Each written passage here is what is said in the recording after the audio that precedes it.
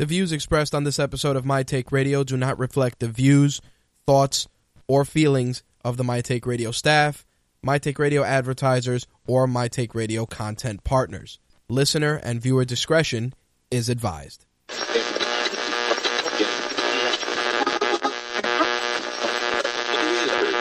This coverage is live and uncensored, so if you have any small children present, you may want to have them leave the room.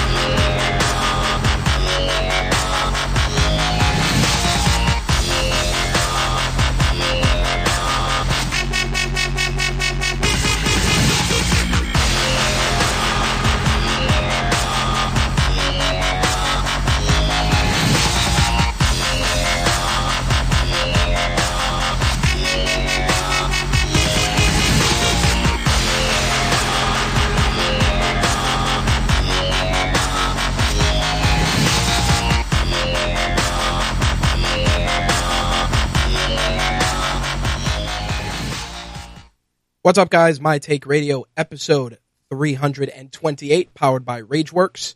I'm your host, Rich, and our call-in number is 347-324-3541.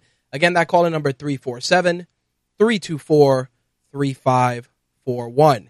If this is your first time tuning into My Take Radio is a variety show where I give my take on MMA, pro wrestling, gaming, and entertainment.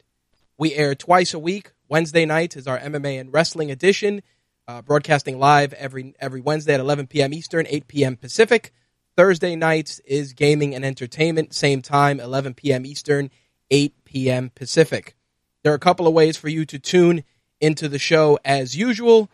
First and foremost, mtrlive.com, which has an audio feed, video feed, and, of course, the live chat, which is currently in progress. You can also see a video simulcast on Twitch, so download the Twitch app available on your consoles or mobile devices. You can watch the show that way. If you want to just listen to an audio feed, you can use the Mixlr app available for iOS and Android devices, and you'll be able to listen to the show that way. Last but not least, you can also use our call-in number and not hit option 1 and listen to the show via that method as well. Archived episodes of the show are usually available within 24 to 48 hours, depending on our scheduling, and are available in archive and podcast format on our two YouTube channels, My Take Radio TV and official RageWorks, and, of course, for audio versions, iTunes, Stitcher, and TuneIn Radio. All right, this is going to be our last MMA and wrestling show of 2015, and we're definitely going to go out with a bang. Lots to cover. I know our very own Ben from Black is the New Black will be joining us very shortly to discuss all the craziness that happened in the world of mixed martial arts this past week. Plus, on the wrestling side of things, we are going to get into TLC, WWE Raw, and NXT. Plus, of course, the wrestling news of the week. I want to share my thoughts on some of the breakout stars of 2015, both on the MMA and wrestling fronts. Some of my favorite fights, matches, of course. I will pick Ben's brain and see what his favorites were.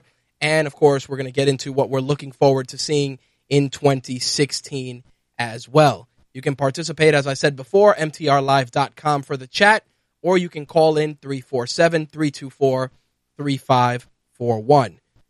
Before we get into that stuff, though, a little bit of housekeeping. As I said, this week's shows, including this one, are the last shows for 2015. For My Take Radio, at least. I know that our other hosts, Ben and Taylor, as well as Jay, are working on their own shows to make available to you guys. I know that there's a new regular season sportscast, which will go live later on this evening. Just got to run it through some processing and put it up. And, of course, our shows will be available as well. But with that, you know, we're going to take these 2 weeks, obviously, to celebrate the holidays, but make a lot of behind-the-scenes improvements for our return in 2016. So with that, we will be back on air January 13th and 14th, 2016. same time, 11 p.m. Eastern, 8 p.m. Pacific. We're going to be making a lot of changes, both in terms of how we run the show, where the show's emanating from, and countless other improvements, which we hope to have ready for you guys when we go live in 2016.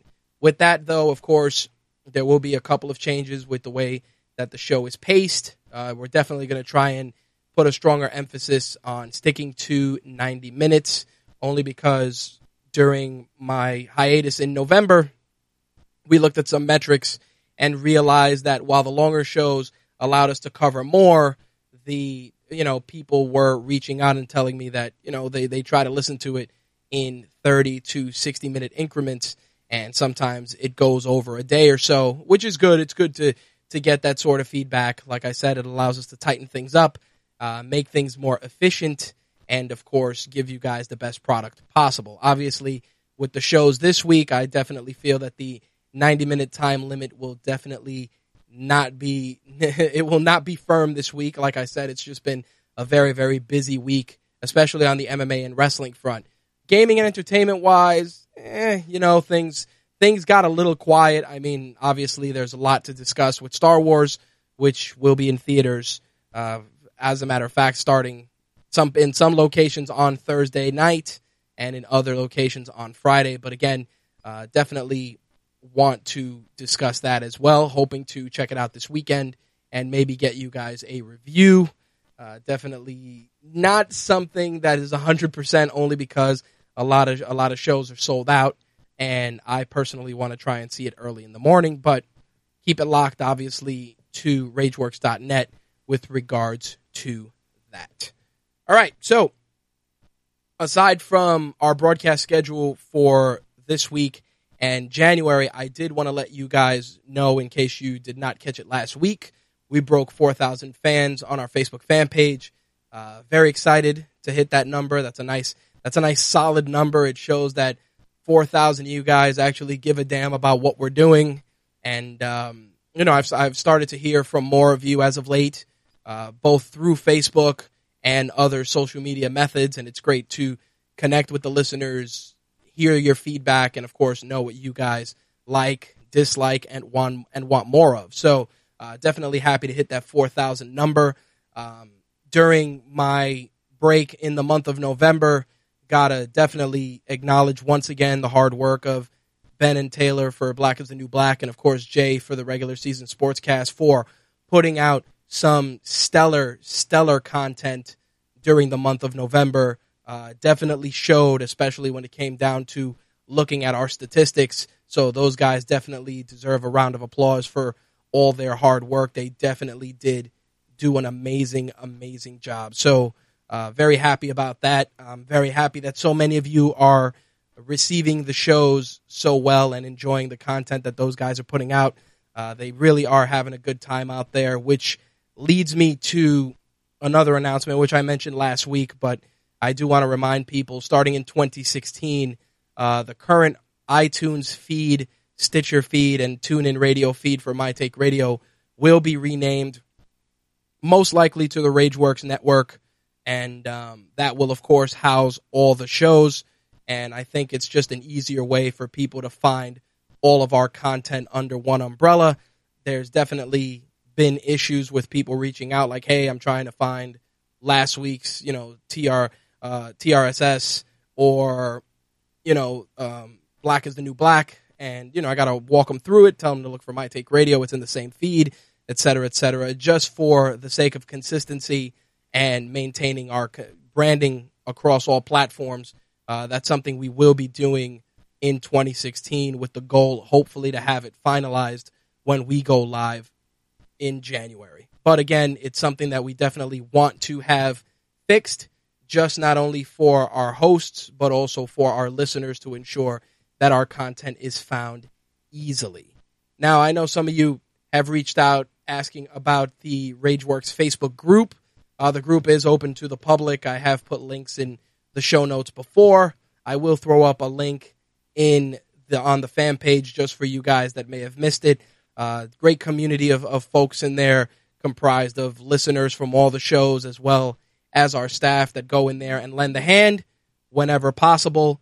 I think that it's one of those things where, it's working it's working in tandem with the fan page, and I think it's something that, I'm glad I did. I think that some people were really, really hoping to see a return of the forums, which unfortunately was not happening. Like I said, the forums I feel that the forums are a dying medium, both on a grand scale and on a small scale, unless you're running something super dedicated like a car forum or just something that has an ingrained fan base. Great examples, I want to say like the Nismo Motors forums are a great example of that, where the community is just live and really working to keep that community working. It's something that it's good to see, but many people, including us, are making the transition to just leverage Facebook. It's easier. As I've said in previous shows, many people just pretty much live on Facebook on a day-to-day basis. So we might as well utilize that platform to reach you guys on a more intimate level. So I figured I'd put that out there and remind all of you to join our Facebook group, interact with all our readers and listeners as well as our staff on a closer level. And I do want to acknowledge our very own Slick, who was quoted by Telltale Games for his Game of Thrones review recently. Lots of great press because of that. A lot of people had a lot to say. They reached out via Twitter and shared their opinions. I will elaborate on that during the gaming and entertainment show, but I did want to acknowledge that, Slick's work definitely is not going unnoticed. So kudos to him for that. For those of you that want to share your thoughts on that game or any of the others, please make sure to use our comment section. A lot of you guys, you hit us up on social media and you create great dialogue. But if you guys don't share your thoughts in the articles, it doesn't allow the authors to, flesh things out, make explanations, or just walk you through something that may be unclear. In Slick's case, I think that he was pretty much very clear with regards to how he wanted his review to be interpreted, but I feel it got lost on a lot of people. But everybody jumped on the Twitter bandwagon because it's, 140 characters of hatred. And I say that because that's what's been happening over the last, I want to say 6 to 12 months that I've been dealing with Twitter exclusively. It feels like, it's just a place for people to bitch in short form instead of just, trying to grow the platform and creating intelligent conversation. I mean, not to say that hasn't been the case with YouTube comments and many others, but it's something that I feel has become prevalent as of late in the Twitterverse, at least. But definitely props to Slick for his work and also for the acknowledgement from Telltale Games. Anyway, that's going to wrap up all the housekeeping tonight. As I said, busy week, lots of MMA to cover, lots of wrestling, and of course, we will take your calls and break down the news of the week. So let's get the ball rolling. Let's cover some MMA first. So let's get to it.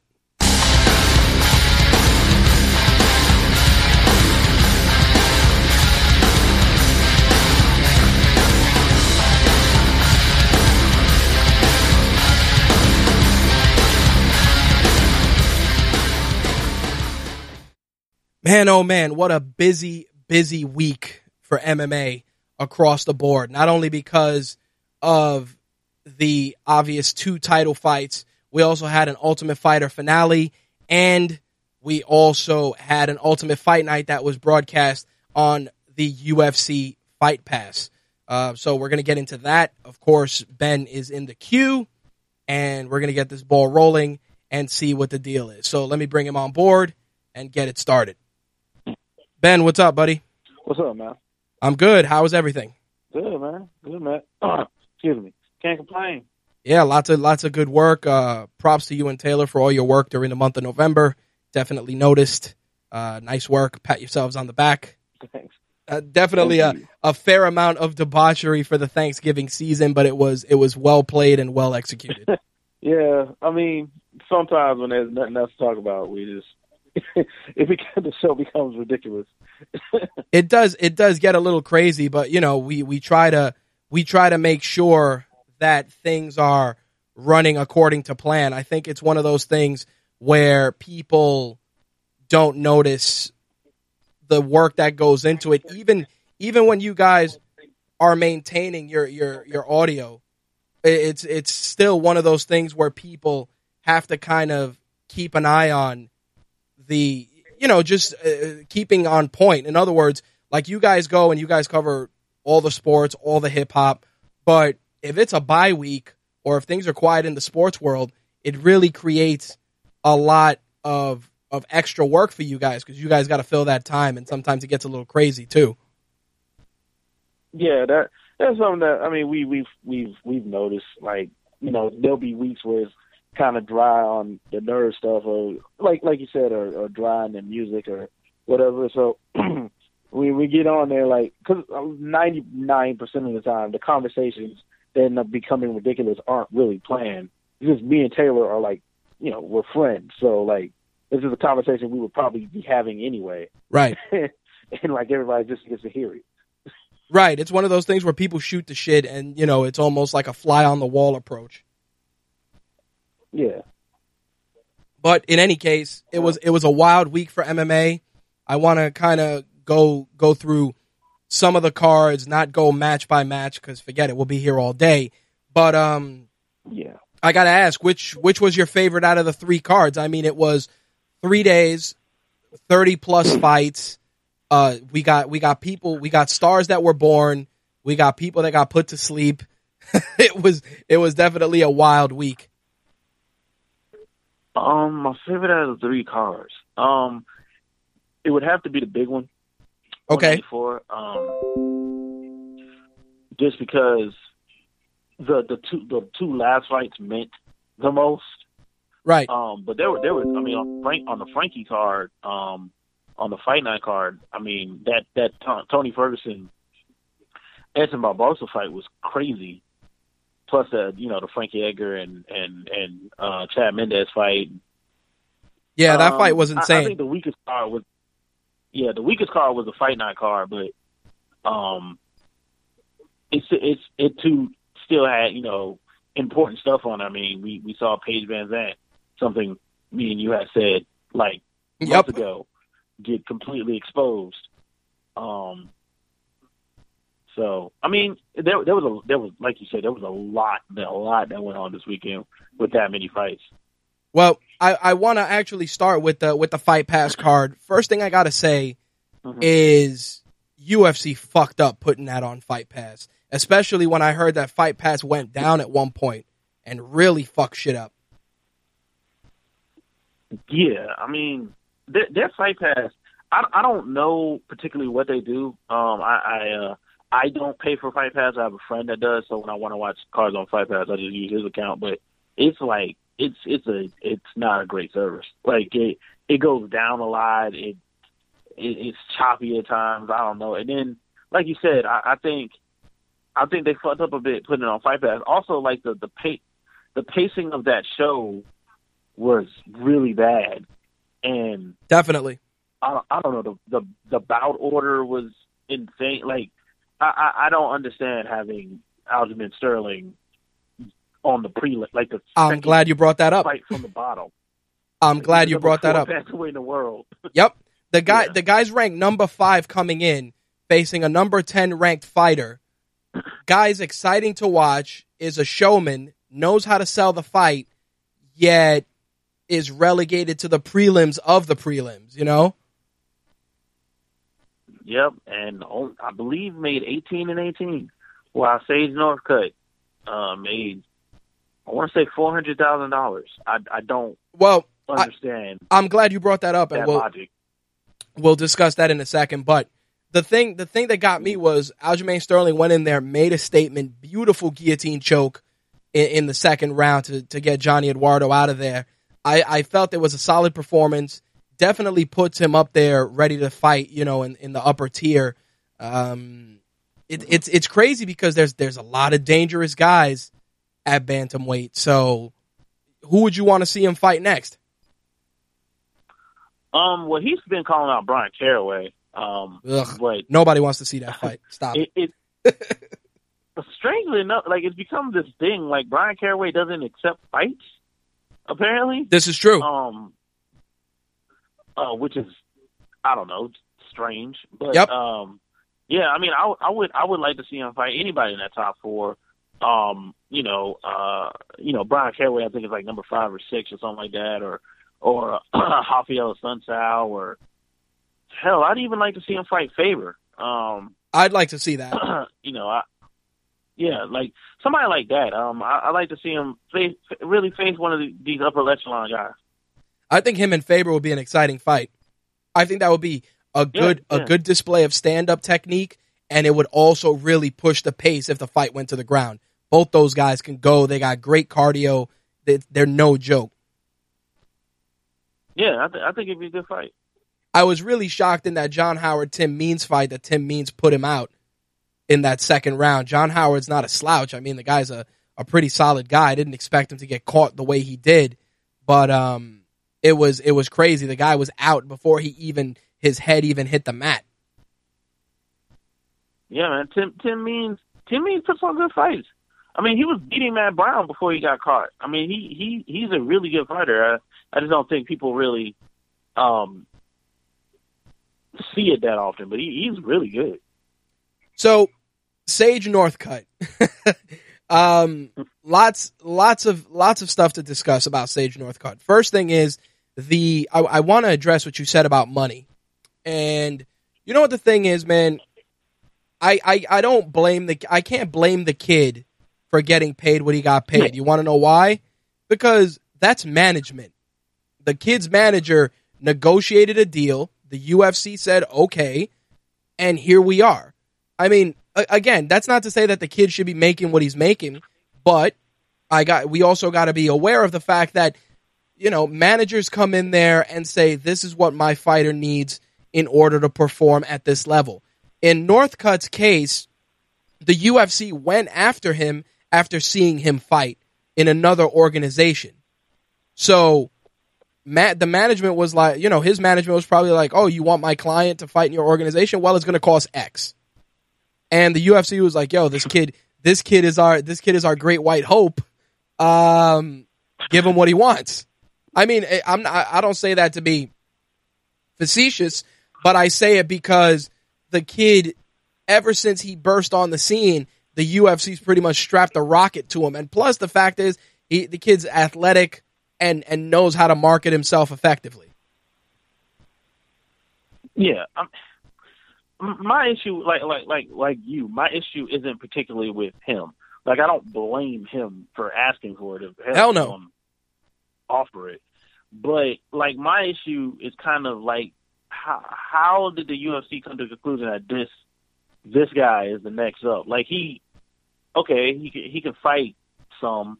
We've never seen him fight anybody, like, that's good. Oh, yeah, of course. And also, like, it's not like he's Conor McGregor on the mic. No, definitely not. Like, he's not interesting, really, outside of, if you find out things about his personal life, like, which are kind of creepy. Like, he has a stage parents. Like,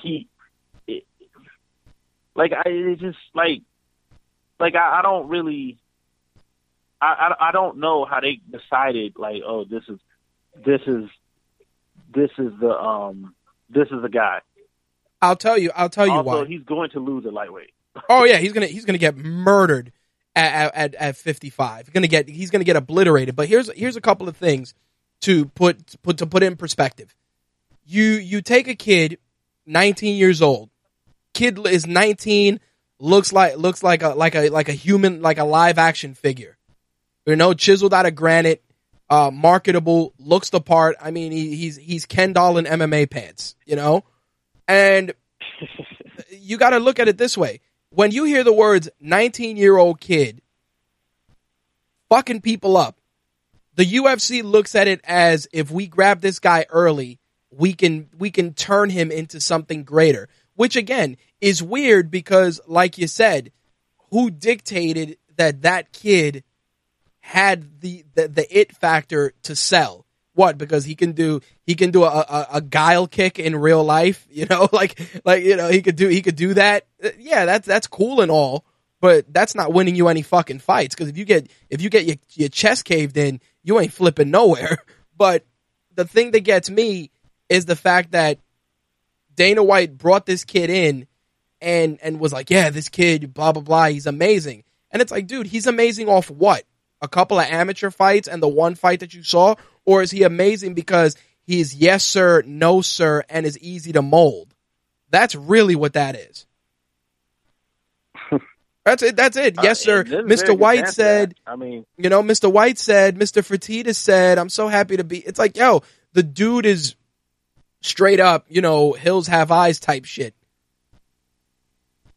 Yeah, I mean, and like I said, like his parents, like because like if you look into a little bit about his parents and how they his life, it's kind of creepy. Like he got the real stage parents thing going. Like he's been doing this for a long time. It's weird, but I mean that's kind of beside the point. But like he's not always going to be like that. No. Nope. Like John Jones was like that for a while. Like, exactly. People forget John Jones used to do what the UFC wanted him to do. Oh yeah, yes sir, no sir. Like, wait, I don't need you. Like I don't need, and I think that's kind of where we're going with fighters. Eventually, anyway, like guys like a John Jones, Ben Henderson's going to test free agency. Like guys like that, they're going to figure out like, yo, we don't really need the UFC to make money. Like we don't need them.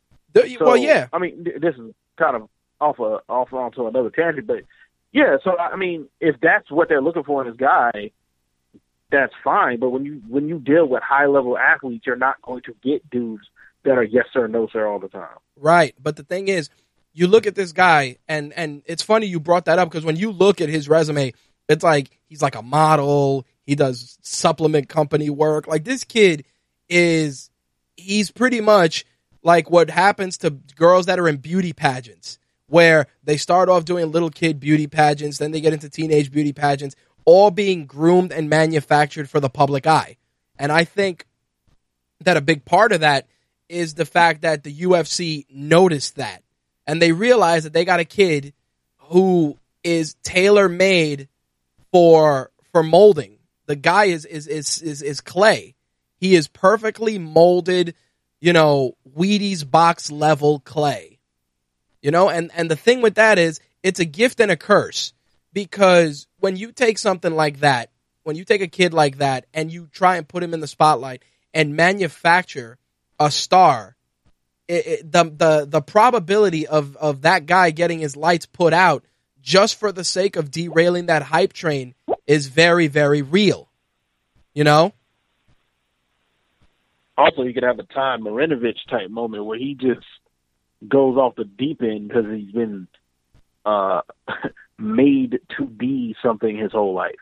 Right. And that's the whole thing. It's a very, very slippery slope. And like you and I have said before, when the UFC goes all in with these guys and figures this is the guy, it's like, I hate to break it to you, you're never ever going to have the guy, because in sports that are recognized, you know, in athletes that are recognized on an individual level, all it takes is one injury, one fuck up in the public eye, and none of it matters. None of it matters. Think about it. Look at let's look at wrestling. Let's look at pro wrestling. You look at a guy like Seth Rollins, top of the food chain. You know, girlfriend, you know, naked pictures of him got out, all this shit. And yeah, it didn't derail his hype, but the minute he blew out that knee, it was a wrap. Yeah. And dude was at the top of his food chain. I mean, it only takes one thing to knock you back down. Right. And that's my concern with this kid. This kid, though, in terms of him being messed up outside of the cage, his parents are going to see to it that doesn't happen, because obviously meal ticket. But I will say that if the UFC doesn't cultivate him right, he's going to get his ass kicked once he gets into that top 10. Especially at 55, man. Too many killers. too many killers at 155. You don't even got to be the top 10. I mean, top 20 on up on in 155 is animals. Like, them dudes, like, it's the deepest division in the sport. Yeah, well, it's funny because look at Jim Miller and Michael Chiesa's fight. It was the same thing. You know, Jim Miller was ranked 14. Chiesa, I don't think, was even ranked. And Michael Chiesa basically just became Jim Miller. That's what happened. It was like they took one dude out of the tank and put another dude in, and it's the same dude. Yeah, man, like lightweight is like that. And I mean, you got guys like that. You got Yancy Medeiros. You got a whole bunch of dudes unranked and still really good. Like, it's just, that's what lightweight is. So that's why I'm not sold on this kid at all. Like, I'm at all. You know what it is? I definitely feel that the kid has the talent, but I think that the UFC is going to try and really book him. And this is the worst part, that I got to use wrestling jargon. They're going to try and book him effectively instead of, hey, you're going to fight your way up the ranks. No, we're going to book you effectively enough to where it looks right. Except, of course, if you're Paige Van Zandt, because that entire division is bad news. Yeah. You know? In her defense, her original fight, she probably would have won. Like, against I don't know. Joanne Calderwood. I think she would have won just because Joanne Calderwood, though she can strike, like, she would have allowed her to do that floppy, come forward, Paige Van Zandt, ridiculous looking takedowns and just outpace you kind of thing. Like, she probably would have allowed that, because even though she Calderwood can strike, she doesn't really angle off well or do any of the things that Rose Namajunas was doing. Like, Rose Namajunas was just beating the hell out of Paige Van Zandt from the word go. Well, here's the funny thing. That wasn't a fight. Paige Van Zandt fights like Clay Guida. Tell me she doesn't. She really does. Like, she has no real technique. Like, and every time I saw her fight, and Joe Rogan, even though, like, this week he's been saying ridiculous stuff. Yep. Like, Joe Rogan said this during her last fight. Like, he was kind of worried. He was like, yo, like, she's not ready for anyone ahead of her. Like he called it. And, like, she doesn't have technique. Like, the things she was trying to do to Rose Namajunas were not going to work. Like, she kept trying to do a head and arm throw against someone who's a better grappler than her. Right. And just giving up her back repeatedly. Like, over and over and over and over again. On top of the fact, that was her go-to move. On top of the fact that Rose was taller, so she had to work twice as hard to try and secure moves like that. And the problem is that she's coming out of a camp with Team Alpha Male where it's exactly that style. All I gotta say is Chad Mendes the next night. You know? Where these guys, it's just like, yo, we're gonna come forward, we're gonna come forward, we're gonna come forward. Oh, that's great. I'm glad you guys want to push the pace and come forward. But you gotta remember, it's also about angles. It's also about using other weapons in your toolkit. And Team Alpha Male is boxers and striker. It's you know, dirty boxing and wrestling. You know, dirty boxing and wrestling. And it's like, you're talking about a girl who won one of her fights in Invicta with a flying armbar in fucking seconds. Seconds. Not even minutes. Seconds. But, you know, it's like the UFC, they had a lot invested in trying to get Rose into the public eye after the Ultimate Fighter. And then when she lost, they were like, all right, on to the next one. Little did they realize that Rose is a legit fighter. Like, this is a woman that cut her hair because it was in her face. Like, she was like, yo, I'm going to go out there and look like Furiosa from Mad Max because this hair is a distraction. Didn't give a shit. Didn't care about magazine covers or looking cute. It's like, yo, I get paid to punch people in the face, choke people out, and put a hurting on people for 15 minutes. 25 of them I'm trying to get a belt. Simple as that. And the UFC was probably like, shit, can't put her on nothing, you know? Because Dana White, as much as he tries to keep it as you know, unilateral as possible, Dana White is all about, yo, Can I squeeze the booger out of this quarter? And with Rose, you can't do it. You can't do it because he's like, shit, Pat Barry's a lunatic. She doesn't give a shit.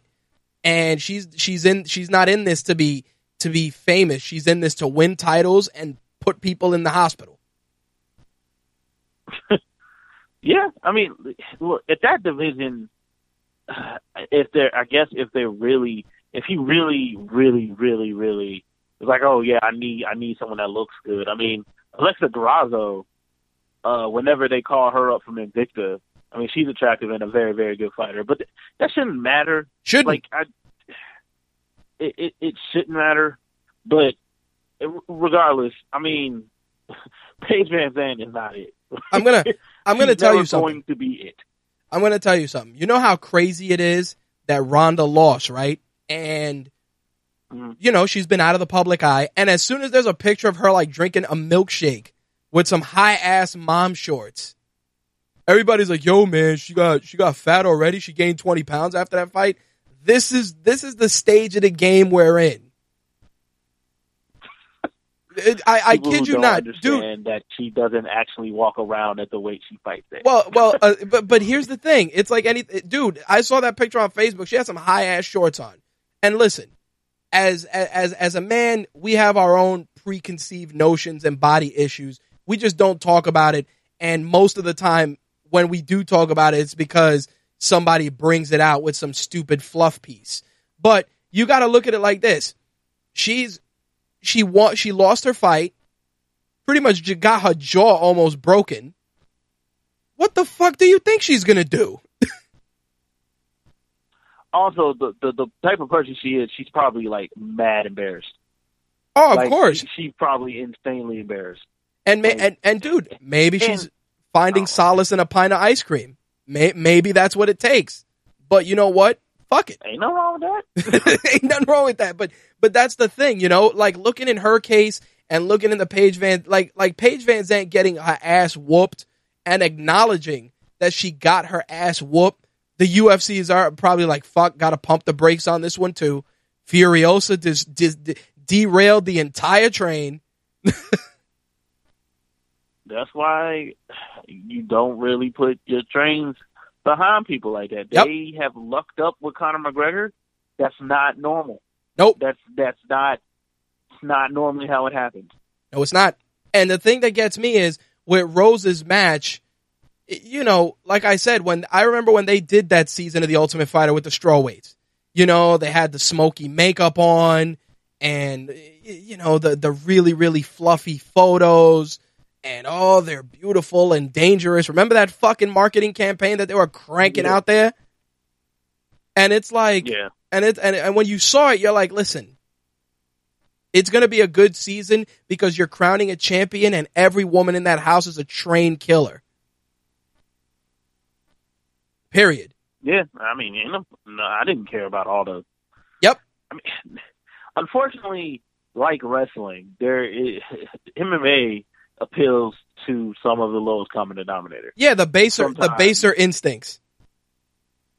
Yeah, and sometimes you have to appeal to those type of people. And that's fine. But the thing is that when you're crafting these stars, you got to remember that you should just craft them for the sake of crafting them and not for the sake of making them the face of your organization. Because what happens is, and then Dana White has to bat cleanup. Like I said last week, you put all this pressure that these fighters don't need. It is unnecessary. Last week, I know you weren't on air with me last week. Dana White was like, oh, Ronda told me she was tired and blah, blah, blah. why are you telling anybody that anything? Has nothing to do with her. Exactly. It's like, yo, I saw that when he was on ESPN, yep. And I was like, yo, that you're discounting your champion, yep. Your now champion, win. Like, this is something that bothered me about the Jose Aldo fight. Yep. Even though Jose Aldo got knocked out, it still bugged me that the UFC was so clearly biased. Like, so clearly not even hiding it, biased towards one of the fighters. Well, and you shouldn't do that way. It's just not how you should operate. Well, it's like you said like with what you said, and Val said it too, the UFC is trying to go mainstream, and Jimbo Slice said that marketing is hype. At the end of the day, the UFC wants, and this is the worst part, they want to compete head to head with the NFL and Major League Baseball and the NBA. Do you realize it's like, to quote what was said in the upcoming movie with Will Smith about the concussions? The NFL owns days of the week. Do you understand? Right now, but think about it. They own days of the week. Like you're not getting there. Like the UFC, as much as I love MMA and support it, they are, like what Val just said in the chat, a niche sport. They are a very probably feeling is boxing, and there's nothing wrong with that. Like, boxing isn't dying, like people for some reason still say, but the UFC's ceiling is around what boxing's ceiling is, and there's nothing wrong with that. It's a niche sport. It's always going to be a niche sport because you're never going to get, for something where two dudes are trying to concuss each other, you're never going to get everyone on board with that. This is not because not something everyone's going to watch. Listen, I'm not a boxing aficionado. Most of my boxing knowledge is about the stuff I watched casually as a kid. Jimbo Slice was like, he put me on to a couple of boxing matches. I watched them and I was like, fuck, there's some bona fide stars in boxing. On top of the fact that there's serious fucking cash in boxing. You know what? Money in boxing. And for people to be so short-sighted to say that the sport is dying is ridiculous. I feel that much like MMA, there's going to be high points and low points, just like wrestling. Again, wrestling, MMA, boxing, hell, pro bodybuilding is a good example. All of that stuff is niche. You know what I mean? Those are esports, professional Call of Duty players, dudes playing Madden for $100,000. Yeah, don't get me wrong. Mainstream media gobbles that shit up because they find ways to create compelling stories. But dude, at the end of the day, most people look at MMA and they still think of two guys, one guy wearing sneakers fighting a guy wearing a gi in a cage in the middle of a seedy fucking casino in Vegas. Those are the facts. Like, when I tell my grandfather, like, I write for a website, MMA, like, oh, the dudes that are wearing, they don't have rules? Like, yep. No, there's rules now. Like, there are a lot of people that still think that way. And that's what happens, man. And the worst part is that, and again, I applaud the UFC. They made a big jump. They've pretty much obliterated all their competition. They've either bought it, destroyed it, or merged with it to create this juggernaut, this force. But the problem with creating a juggernaut of that magnitude is that you're going to have complacency. You're going to have complacency. You're going to realize that, major companies don't even fuck with you. Like, I hate to say it, but you guys partnering with Reebok is because Nike didn't want to touch you guys. Yeah, let's keep it real. Let's keep it real. Basically, even before John Jones had his incident, yep, Nike was probably going to get out of the MMA. Like, they weren't getting returns on their investment, and they only had no, not to cut you off. They only had deals with particular fighters: Anderson Silva, John Jones, Junior Dos Santos. You know what I mean? Like, Nike was like, "Yo, all right."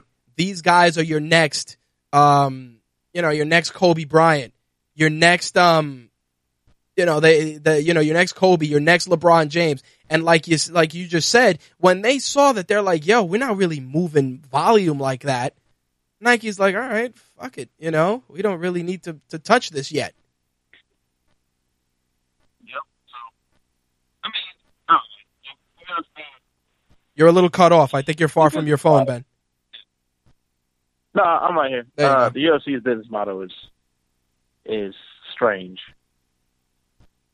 Yeah, well, but the funny thing is that, like, everybody talks about the Reebok deal and the fight kits and all this. It's like, yo, you realize that Reebok gives so little fuck about the UFC. They misspell jerseys. So many times.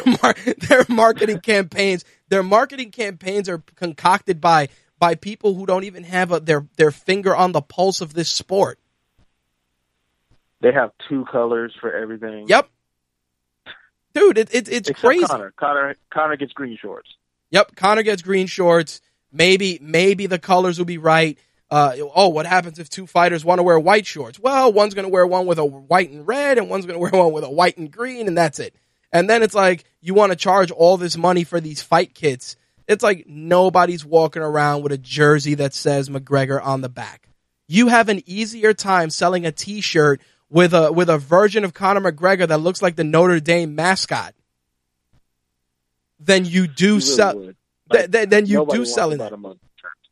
Dude, nobody wants that stuff. I have yet to see anyone publicly wearing a piece of Reebok kit. And I mean real kit. I'm not talking about the shirts that are made by some of these smaller companies, but a real fighter jersey. Doesn't happen. Yeah, I've never seen anyone buy them. Like, no. I would be shocked if anyone did. They're not something anyone wants. Like, nope. They just don't look good.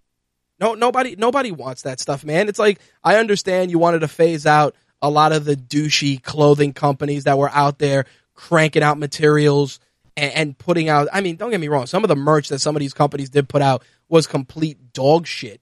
But instead of doing that, the UFC should have just taken the merch in-house, got input from the fighters, and done what WWE does with their shirts.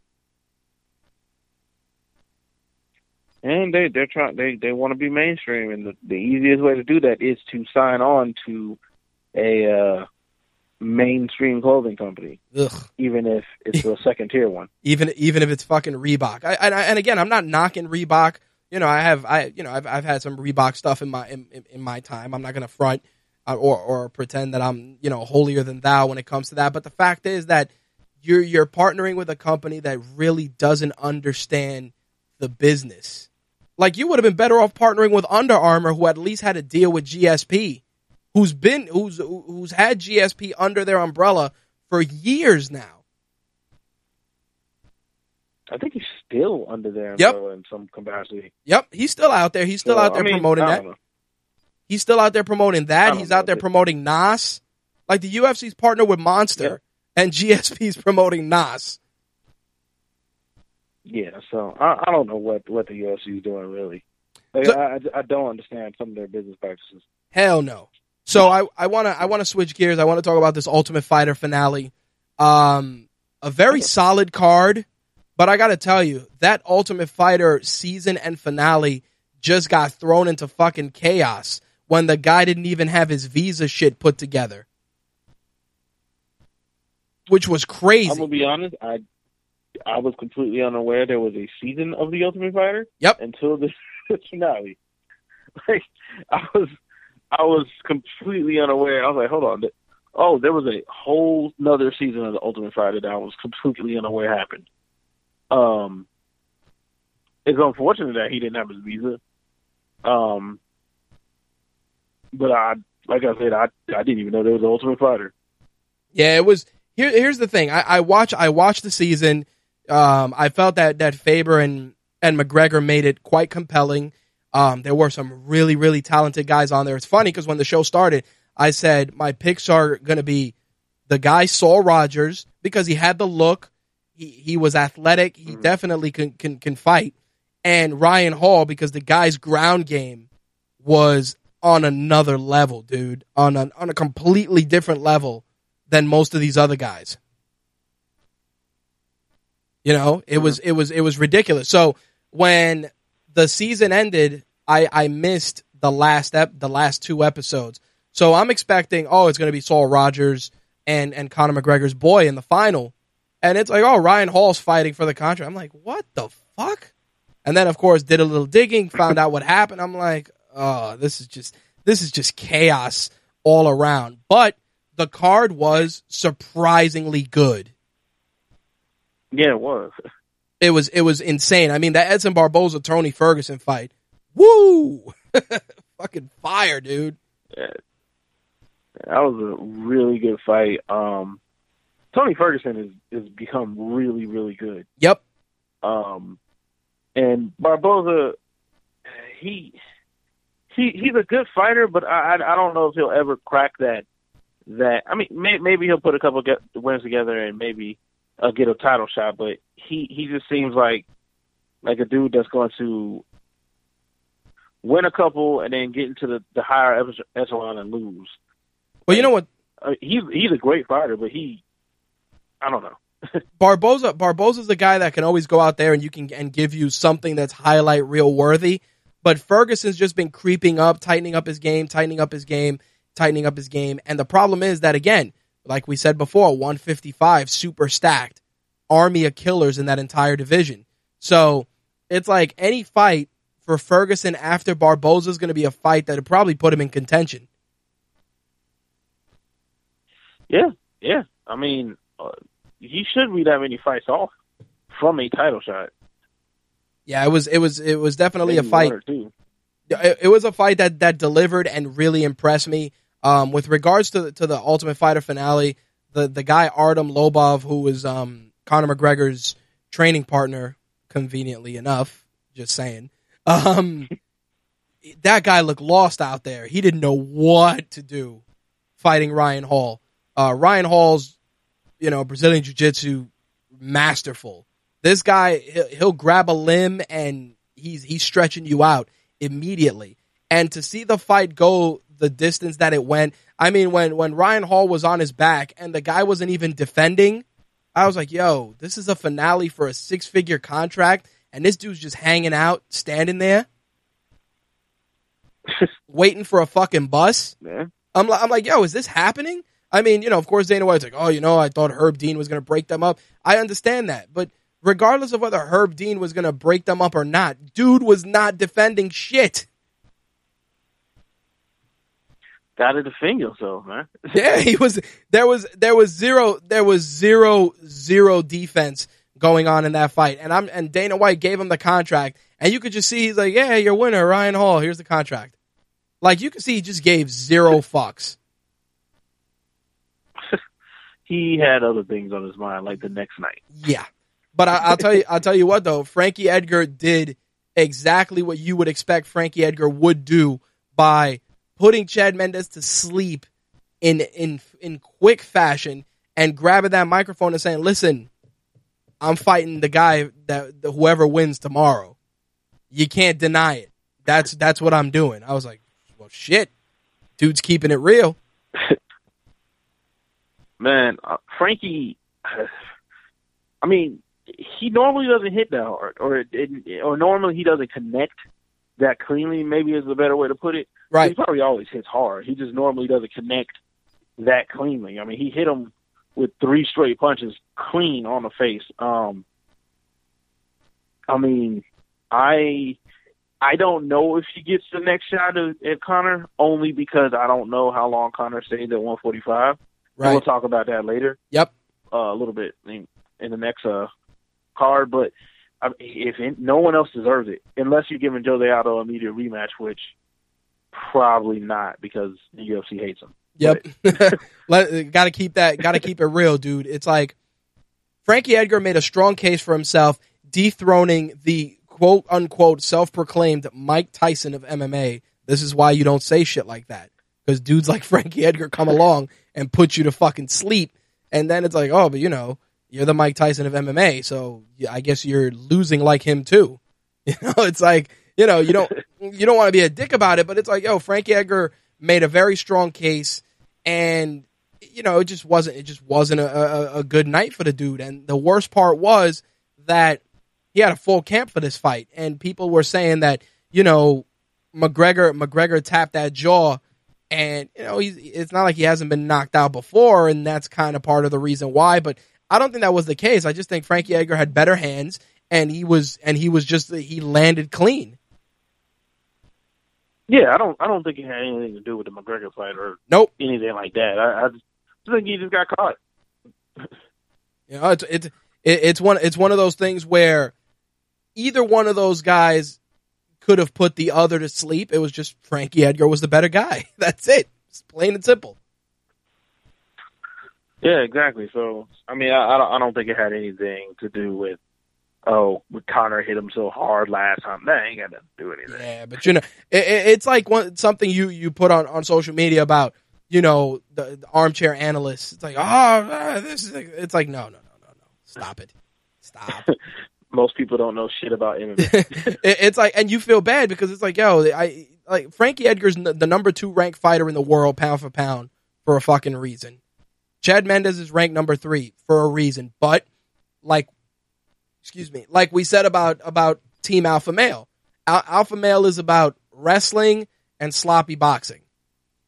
That's it. And you're fighting a guy who has pretty good hands and has a decent command of wrestling.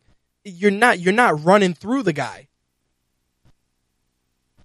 Probably would have been beneficial to them to not get rid of Duane Ludwig, but Yeah, but Duane Ludwig, and it's funny you mentioned that. Duane Ludwig, and just the way T.J. Dillashaw and all this shit went down, and Uriah Faber's pretty much like, I'll fight the dude. I'm gonna be honest and lose.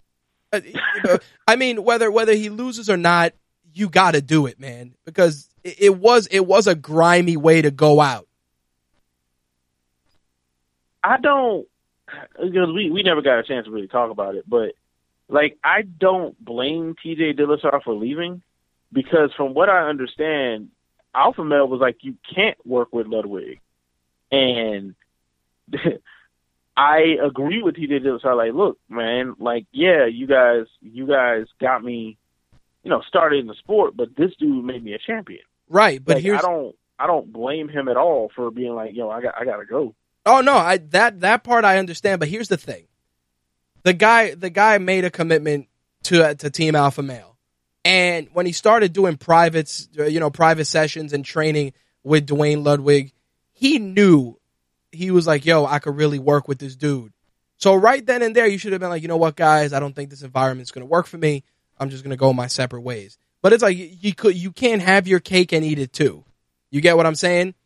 Because it's 2 different training methodologies. And what you're doing is you're leading on your teammates, and you're also, in a way, fueling the success of Duane Ludwig, because everybody looks at it and they're like, you're winning because this guy's putting in work with you, but the guy's still repping Team Alpha Male. You know what I mean? Like, when he saw that was the direction shit was going, he should have just been like, you know what, guys, I think this is where we part ways. Like Val just said, MMA is not a team sport. You know what I'm saying? It's like, this is what works for me. I'm out. Yeah, I mean, that was one of the reasons I never, and I understood why people were like, had a issue with it, but I never, I thought it was a better move for him, period, to go with Ludwig. I agree. I didn't think there should be any hesitation on his part. Nope.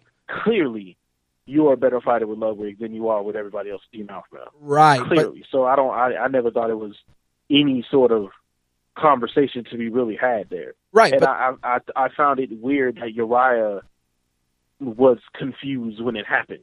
Well, you know what it was? I found that part strange. You know what it is, man? It's like when you start a business, right? And you start a business with your boys, and you're all thriving, you're all shining, and there's always 1 or 2 guys on your team that work a little harder. Take to the skills a little better. Make a little bit more bread. And what happens is, at that point, you either have to accept the fact that maybe this isn't the best, it's not the best arrangement. Like, when Uriah Faber was talking about money and the shit with Duane Ludwig, I'm like, you knew money was a factor immediately. But the fact is that they should have recognized, and this is for on both sides of the coin, that the arrangement wasn't going to work. It wasn't going to work because you know what it is? Alpha Male should have known that once TJ Dillashaw started training one-on-one with Duane Ludwig, he wasn't part of their team anymore. Like, wake the fuck up. I mean, I got to acknowledge what McGregor said to Uriah Faber in The Ultimate Fighter. He was like, man, your man is in your crib eating your food, but yet he's attributing all the successes to another guy, even though you're the one that's feeding him. And I understand that because it's true. It's like, yo, man, these guys brought you to the dance. The least you could have done was been like, listen, it's not going to work out. I feel that I'm thriving in another environment. I'm grateful for the opportunity, and go about your business. You can't play both sides of the fence.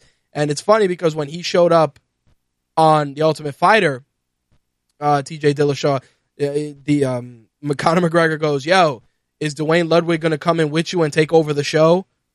It's like, you took over Uriah Faber's gym. You might as well just take over the show while you're at it. And I was just like, damn, that's, it was cold, but it's one of those things where he's like, yo, man, if you were loyal to the camp, then you're loyal to the camp. But if it wasn't working, you should have just kept it moving. You can't have both.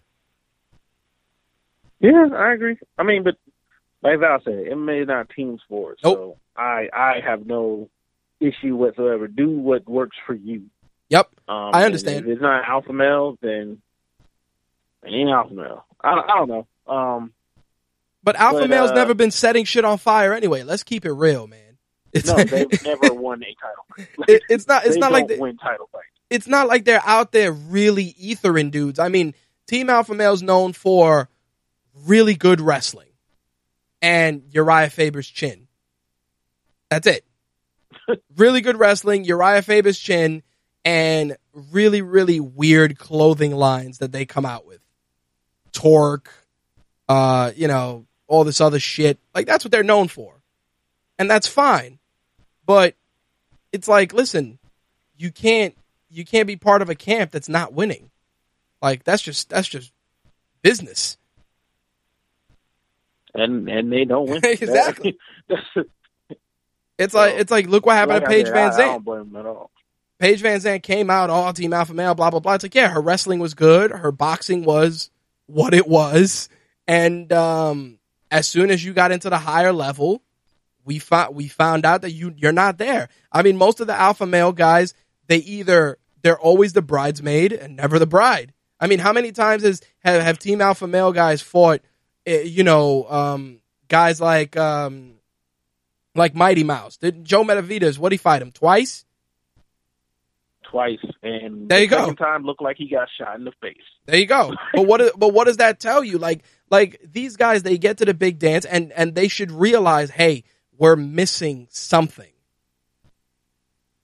Period. Whatever it is. I mean, their best moments were when Dwayne Ludwig was there. Right. They all looked their best when Ludwig was there. But I mean, I don't know. I mean, Alpha Male is it's still a good gym for smaller fighters, but there just seems to be a limit to how high they can go with their current setup. Yep, absolutely. Now, let's talk about this UFC 194 card. And I want to talk about the women's strawweight bout between Tessia Torres and Jocelyn Jones-Lybarger. Now, this fight was put together obviously on a whim because Tessia Torres' original opponent got injured. I think it was a great showcase for her, being the number 5 ranked fighter, coming in with a 6-0 record. I just feel that it was definitely a difference in skill, and I think that part of the reason was probably nerves from fighting on a bigger stage for Jocelyn Jones-Lybarger. But the fact is that Tessia Torres just looked better in this fight overall. Yes, she looked faster and just better in every aspect than her opponent. I mean, Tessia Torres is a good fighter. I mean, she beat Rose Namajunas like a couple years ago. So, yep. I mean, she's a good fighter. I don't know if she beats Joanna Champion, but she deserves her chance at it. Because I really don't see it after Joanna fights Claudia Gadelha, like, who's next up. And I think Tessia Torres and Rose Namajunas should fight for whoever wins that fight gets the title shot. I agree. I think that's actually a good matchup for both fighters. I think it would allow Rose a chance to redeem herself and get back that win, if anything, or for the Tiny Tornado to show that she's not just not just a pretty face. Yeah. But the prelim main event, of course, Uriah Faber, Frankie Saenz. I think Frankie Saenz definitely showed a lot of potential. He really definitely took it to Uriah Faber in a lot of the exchanges. But I always feel when it goes to decision, Faber's not losing. Hate to say it. Yeah. Also, I think this fight, and Frankie's fights before, not Frankie, excuse me, Uriah's last few fights are showing that Uriah's not the same fighter anymore. Nope. Like, because that flurry he had in, was it the second round? He had a flurry in the second round that he would have finished a couple years ago, and he did that and then basically did nothing for the rest of the fight. And I was actually kind of surprised that he won, to be honest with you. But I think Uriah slowed down a lot with age. Well, it was funny because Joe Rogan's like, I don't know, man. He looks tired. I'm like, he doesn't really look tired. I think that it was just the pace of the fight is a guy keeping up with his pace. But to go with what you were saying, I definitely feel that it was a harder fight for him in terms of getting the guy out of there, which he just couldn't do. The guy was definitely durable, and you can attribute it to the guy being younger and being more put together, or you could attribute it to just Uriah Faber being just an older guy. True. He's been fighting for a long time, so seriously, I saw his age and I was like, well, shit, the same age as me. Yeah, so eventually he's gonna slow down. Damn right. Now, the Max Holloway Jeremy Stephens fight was ridiculous. Max Holloway is a fucking problem. Yeah, Max Holloway, man, he is very good. I would love to see him fight a guy like Conor or Frankie or somebody, because his striking is just so good.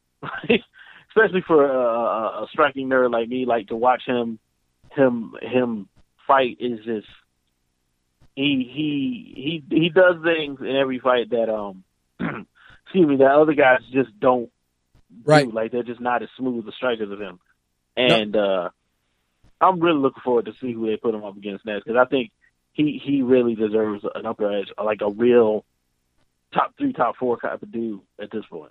I can agree with you. I mean, Jeremy Stephens was a guy that used to be a really big threat back in the day. I think age is starting to show on him too a bit. But Max Holloway looked tremendous in that fight. Definitely, I agree with you. I think that definitely guy top 5, top 4 at best should definitely be a better test for him. That's for damn sure. Yeah. Now, I want to switch gears. Got to talk about this middleweight fight because I know you and I were both equally pumped when it was announced, but fuck, did it not deliver? It did not deliver. I mean, between Yoel Romero holding the cage, blatantly holding the cage, I was like, well, shit. It's like, all right, he was holding the cage, but yeah, he still won via split decision. I'm like, how? Yeah, I mean, first of all, like on that cage hold, he should have lost a point. Yep, like, that was a blatant cage hold. Like, you couldn't even pretend like, oh, I reached out for it when I was getting taken down. Nah, bro, you held it. Like, yep. Also, I thought Yoel Romero lost the fight. I did too. Like, after that first round, he really didn't do anything. And that's kind of how Yoel Romero fights. Like, he has these moments of, like, insane offense, right? He hits, like, a Tekken combo on somebody. Right. But then long stretches of the fight where he's just standing and punching, not doing anything. And if he's getting a title shot, he's going to get hurt doing that against Luke Rockhold. Well, here's the thing. I personally wouldn't give that guy a title shot based on that fucking performance. I'm sorry to say it, but it's like, yo, you blatantly held the cage. But if you don't, who do you give it to? You give Weidman a rematch.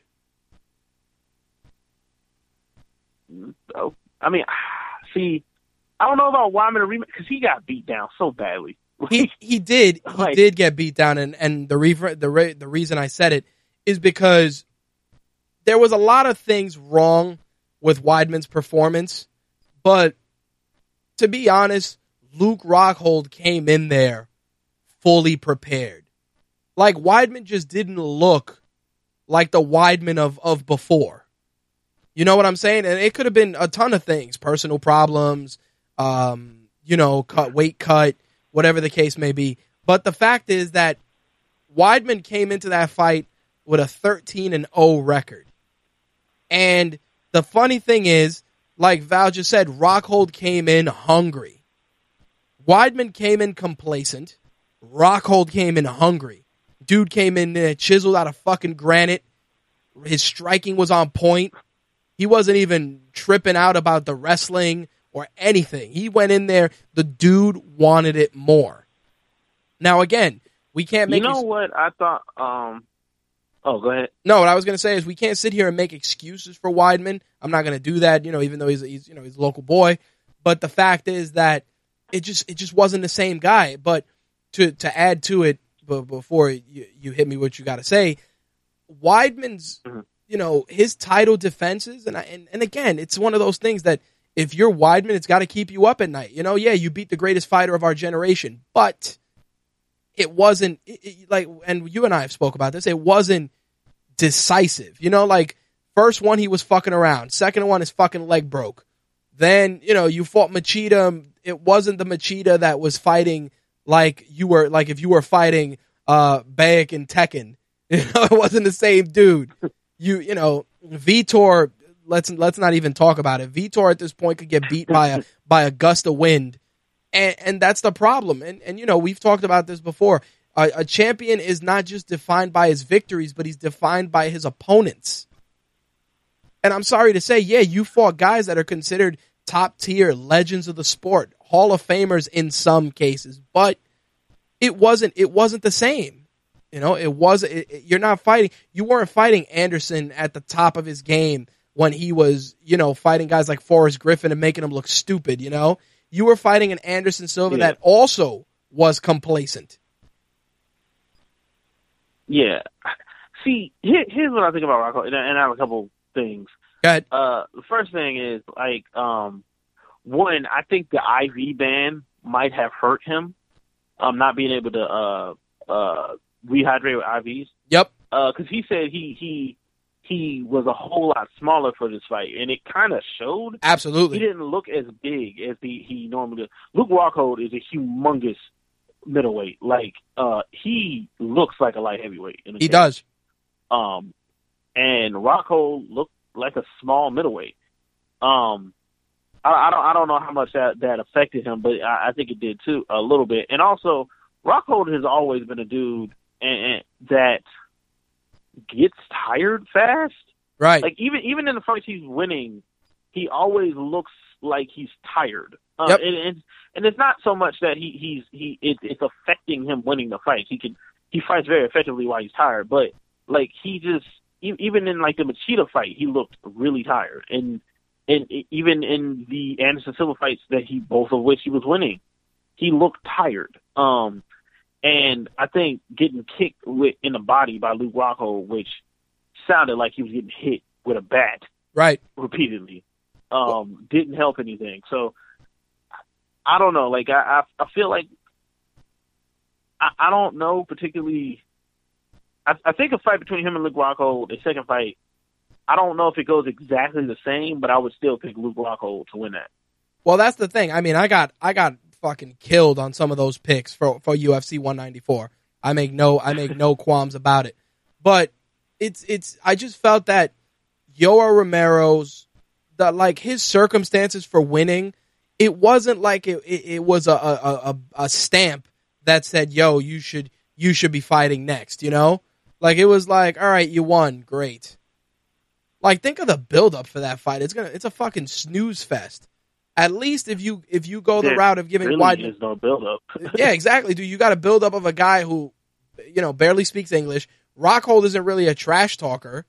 So again, it's like what somebody said to me that week. It's like, yo, you would think that those guys weren't even fighting on the card because nobody gives a shit about them. Dude, when they went on the scale, the crowd was like, yay. Dude, the crowd was super That's mild. the McGregor fight. Yeah, but That's I'm the McGregor effect. yeah, but it's just super mild. Like if you notice, Weidman hasn't really carried a main event. Like he wasn't top billing. Notice that? Yeah, he really hasn't. It's like, yo, here's this I don't know, dude. he hasn't caught on Right. like I think I thought he would. Like he just.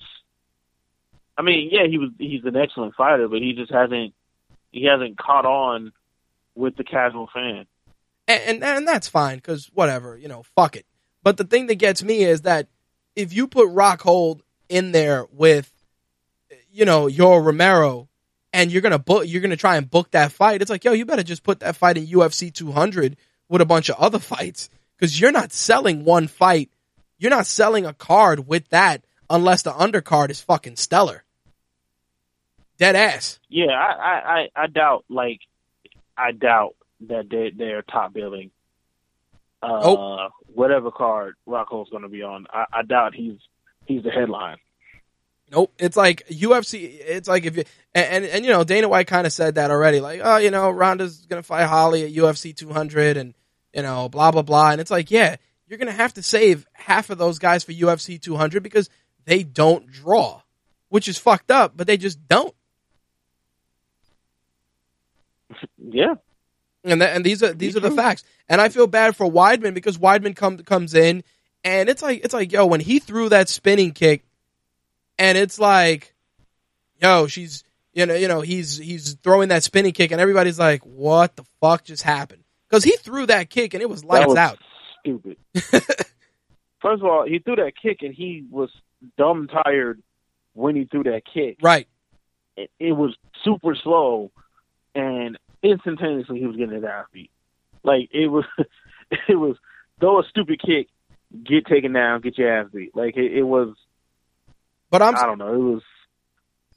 It was stupid. Well, aside from that, the fact that they let him take that much damage to close out that round boggled my mind.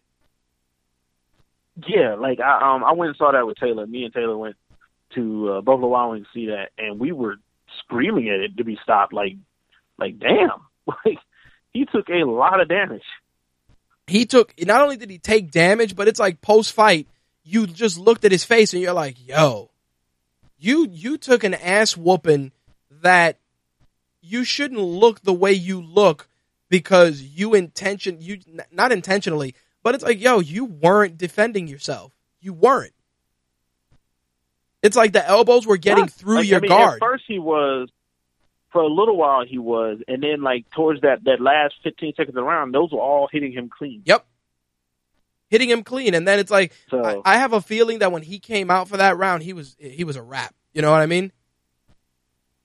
Yeah. When he came out for the next round. Rockhold probably did it good. Because Rockhold did the same thing to Machida. Like yep. He basically sent him back to the corner asleep. Right. Walking asleep. So I mean, yeah, I wouldn't be shocked at all if he was dumb concussed walking back to the corner. I wouldn't. Like I said, I think there's just a better compelling story in that rematch between those two guys. I think there's just something better there that you can tell a better story with. I mean, again, you're not selling a main card, but it's compelling enough to make you want to see it again. Yeah, well, we'll see what they do. I mean, they said Dana said Yoel's next, but we'll see what they do. Yeah, well, Dana said Yoel's next, and Rockhold's over here calling out Vitor because Rockhold knows that the Vitor fight. Oh. I mean, don't get me wrong. Vitor did make a highlight reel with that finish on Rockhold, and I know Rockhold, that shit keeps him up at night. So I can understand. Rockhold hates Vitor. Exactly. So, you know what? I'm not going to lie. It's like Yoel Romero may be the statistical opponent, but the opponent that might make motherfuckers tune in is Vitor. Dude, if Rockhold fights Vitor, he might kill him. Fuck it. I'm not, fuck it. We need that. And I'm only partially joking. Dude, fuck it. We need that. Let's be honest. what's going to get more people to tune in? Vitor being Vitor, talking about, oh, blah, blah, blah. I knocked you out before. I'll knock you out again. Like that has a good story. And people who tune in either because will Lightning strike twice, or will Rockhold pretty much send Vitor to the retirement home? You know what I mean? Like, people are going to watch that shit either way. I can already give you the answer. Exactly, dude. He's gonna murk that dude. But I'd gladly watch it because at least there's a compelling buildup to it. Because all you got to show people is like, yo, look at this highlight reel finish where Rockhold got put to sleep, and everybody's like, oh shit. Yeah. So I would be interested to see if they made that fight. Val says Vitor will subscribe to a new type of TRT that's undetectable. He'll need it. You think not? I think Vitor will. I think he'll start stealing drugs from AIDS patients. Vitor is going to come in to juice to the gills, just juiced out of his mind. He'll come in juice to the gills, win the belt. They'll find out that he was tested. Dana White will get mad, throw the test away. Like when he fought John Jones. Pretend like they knew nothing about it. Exactly. Oh, what test? What test? What are you guys talking about? There's no test. It's like, yo, your own champion, your own former champion was like, yeah, kind of knew about it. Kind of. Kind of did. Sounds like we all already knew he was on steroids. We didn't know that, but you did. So, dude, nothing beats when John Jones saying like, yeah, we kind of knew, but fuck it. I think he knew. He was like, yo, I know I'm going to beat this dude, so it's all good. But like Val just said, they'll fight in Brazil and duck the Nevada State Athletic Commission. Because, the commission in Brazil is not gonna put a hot test for one of their own out there. You know that. Especially not Vitor. There you go. Dude's like the honorary mayor over there. But let's get to the big one, the one that just upset countless people across the country. But yet you can hear the entire country of Ireland cheering through your television set. Jose Aldo, Conor McGregor, build up to this fight was incredible. I mean, even when they were at the media day, and it was funny, they were at the media day, they walked away and they gave each other that nod of respect, and Dana White like shook his head like, what the fuck just happened? Like, he didn't know what to do with himself. He's like, yo, y'all ain't trying to kill each other? Like, I think that those guys realized that at that moment they were like, yo, we are hours removed from getting what is without a doubt the biggest payday of our lives. So let's just give these people a show. Like when Aldo came in and he did the Bruce Lee like McGregor did, and McGregor tried to kick him. It's like Dana White's like, yes. Dana White was like the emperor in Star Wars. Let the hate flow through you. He was hyped, dude. I mean, all that pre-fight stuff was really great. I mean, like I said, I went with Taylor to watch the fights, and Taylor's like a super casual fan, right? And the moments before the fight, also I love that McGregor came out to Notorious, Biggie, but like the moments before the fight, and like something I was saying to Taylor, because all he knew about McGregor is he talked a lot of shit, and that's what everyone knows. and he was like, man, is he like Chael Sonnen? And like there was a moment before the fight where McGregor was like walking through the tunnel, and I'm pretty sure he passed. I don't think he passed Aldo, but I think he passed like Aldo's camp and like mugged them. And then there was a moment like where he was walking and he looked kind of nervous, and he looked up and smiled at the camera, and I was like, no, he ain't like. And like I was like, and I pointed out to Taylor, and I was like, he's not like Chael, because Chael didn't believe anything he was saying. No, Chael was a character. Yeah, everything McGregor is saying to you, he believes. Yep. Like, it may sound outlandish as hell to you, he believes it though. Yep. So, I wasn't expecting, like, and I don't think anyone, including McGregor, was expecting to win in 13 seconds, but. Yeah, it happened that way. I don't prescribe to the notion that Aldo was scared of him. No. Aldo fought way out of character, or Nope. he was nervous. I don't think any of those things happened. I do think his first punch was sloppy as hell.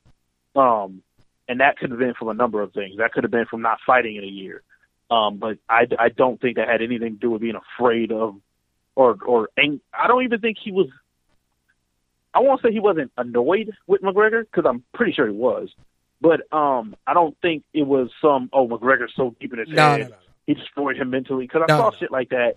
And also from one of the things that annoyed me, and what prompted like my little mini rant about like people don't know shit about MMA, is like people are like, well, he didn't even look McGregor in the eyes.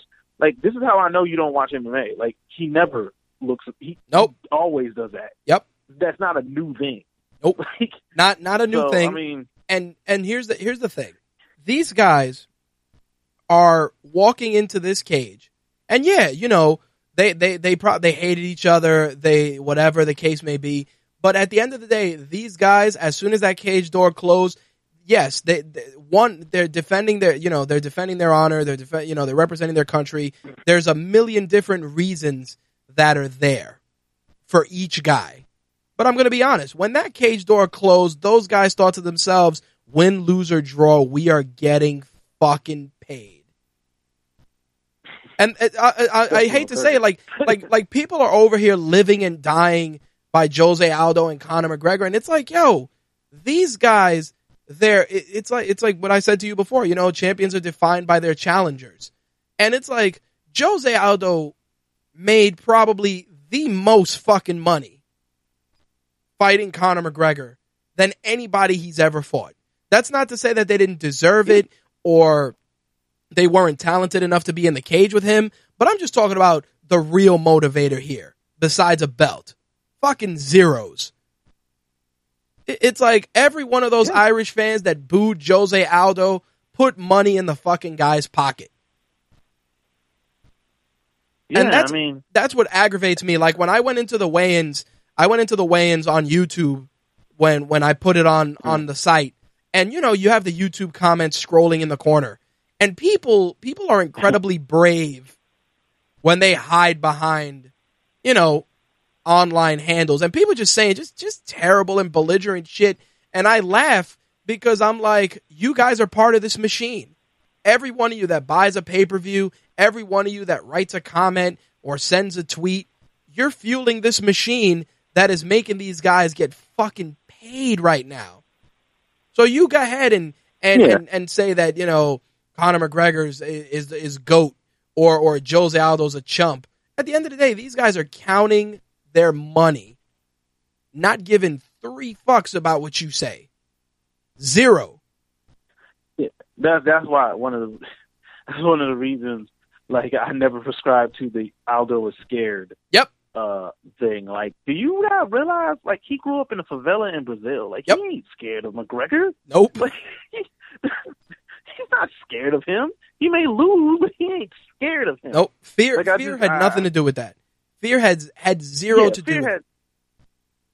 Nothing to do with that. Absolutely not. What really? Yeah, No, go ahead. Oh, and like I said, like, I like McGregor. Like, I've always liked McGregor. Dislike his fans, because they're belligerent assholes. But I like McGregor. I like that McGregor, before the fight started, I don't know if you noticed this, told Jose Aldo in Portuguese, "You're going to die." Oh, dude, that was that kind of bravado. I like. Yep, that was when I saw that, it was funny because my wife hadn't seen that, and she was like, "Holy shit!" It's like, you know what the fuck? You know the type of crazy that you gotta be to Google Translate, "I'm gonna kill you" in somebody's native language and tell them that. And yo, Jose Aldo looked at him like, "Yo, you really going there? Okay." And that's what happened. Like every piece of media, every weigh-in, every video. Hell, even when Jose Aldo showed up at the Ultimate Fighter, everybody's like, "Oh shit!" It's like those guys brought an energy to the sport that, I hate to say it, it's like that doesn't happen often. Like, dudes wish they could bring that kind of energy. It's like Daniel Cormier wishes he could bring that energy to a fight. Any other champion? The difference between a guy like Daniel Cormier and Conor McGregor. Conor McGregor is going to be able to I won't say do this every time he fights, but do something close to this. Right. Well, I'm talking about the energy. He's very good at getting under people's skin. Well, I'm talking about just the energy. The only person that Daniel Cormier can do this with is John Jones. Because and that's about it. Hates John Jones. Exactly. but that's the thing. Like, think about this. Conor McGregor went, and you remember this, when he went to the press conference with all the other fighters, and he took over the press conference. That guy pretty much wrote his own ticket for every fight for the next 3 years. Because he was like, I'll fight you, fuck you, you're a bitch, I'll kill you, I'll beat you, I'll go up and wait and whoop your ass and come down and wait and defend my belt and go up and wait and whoop your ass too. Like that guy has mastered the art of the sell. That wasn't ingrained in him by the UFC. He didn't get that out of a book. That's who that guy is. And every fighter, both at 45 and 55, will do everything they can to get in the cage with him because they know they're getting paid. Exactly, and they want to beat him. Like, I mean, yeah, that's it. I don't want to undersell. Like, they also want to hurt him. Oh yeah, of course, but that's the point. It's like you're not getting into this. It's not fucking ballet. Yeah, look. I mean, look. I was very impressed by I was very impressed by Conor. The ability he has to, and he described it as creating dead space. But the ability he has to control distance, like I kind of discounted it. I didn't think, and there's something else I want to say about this fight though, is you really can't glean who is better. Nope, you cannot. This. Anybody who says that is insane. Yeah, and kind of fans, but you really can't. Nope. You really can't go off an 8-second fight and be like, oh well, Jose Aldo would have lost if they went 5 rounds or. You don't know that. And also, Jose Aldo had never been knocked out before this. It could be Jose Aldo's chin is gone, or he could have been caught. Like, that, we'll never know. So, I doubt they ever get a rematch because the UFC is not big fans of Jose Aldo. Yep, they're not. So they're not, but here's the thing. I'm sure they won't freeze him out of fighting or anything like that, but I doubt they give him an immediate rematch anyway. Well, here's how I look at it. This is a guy who hasn't lost in fucking years. We're talking years. This is a guy who won the belt in one organization, came to a new organization, just ran through every challenger he had, ran into a guy that really defined him as a fighter. And as much as people don't want to acknowledge this stuff, it's like the fate of both of these individuals is intertwined after this fight. It's like any fight that they have after this is still going to be on this level. And the reason is because you always have the what ifs, the woulda, coulda, shouldas. You're going to have instances where McGregor is going to be like, yo, like all McGregor has to say at a press conference is like, yo, it took 13 seconds to put you to sleep, homie. Don't make me do it again. And Jose Aldo is going to get that fire lit under him again. And we're going to get magic again. Because you got to remember, at the end of the day, Jose Aldo's like, yo, and he said it already in interviews. He's like, yo, for me to process this, it's fucking hard. Because it's like all this talking, all this shit, you know, Conor McGregor calling his shot. Yo, I'm taking him out in the first round. You know what I mean? Like, yeah, you couldn't have predicted a better story if you tried. But as somebody who's a fan of the sport, you cannot discount that you need, you know, every hero needs a villain. Jose Aldo needs Conor McGregor. Needs him. Because it's the only way that division is going to be defined. It's based on those two guys. Yeah, Conor McGregor can fight Frankie Edgar, but you're not going to sell it the same way. Because when you're fighting a guy like Jose Aldo, there's national pride. You know what I mean? There's countries behind individuals. Countries. Not to say that Frankie Edgar won't have people behind him, but we live in a country where we fucking strive to kill each other every day. And I'm keeping it real, dude. Like when Jose Aldo and Conor McGregor got on that scale, you saw countries represented. You had countries represented in the grandest scale possible. All because two guys put on 4-ounce gloves and punch each other in the face for our enjoyment. These are the facts. Like, the only fight that can sell it... No, the only thing I was going to say is the only fight that can sell it outside of another round with Aldo is McGregor going up to 55 and fighting Cerrone. Not even Dos Anjos, because that shit is... No one's going to care. I'd rather watch paint dry. Can't sell that. But Cerrone talks enough shit. Probably lose Dos Anjos, too. Yeah, but probably. But Cerrone talks enough shit that you can watch those two exchange jabs for half an hour and still be entertained. Yeah, I mean, and according to Conor, he is planning on moving up. So, yep. I think that what they're going to try to do is have him be a 2-division champion. Right. Problem with that is, though, is it's not like he's going to be able to just walk into 155 and beat a Dos Anjos or Donald Cerrone, because that's who he'd be fighting. Right. Like, Dos Anjos just beat a fighter fairly similar to Conor. Maybe doesn't punch as hard, but fights a similar style. And he beat the hell out of Anthony Pettis.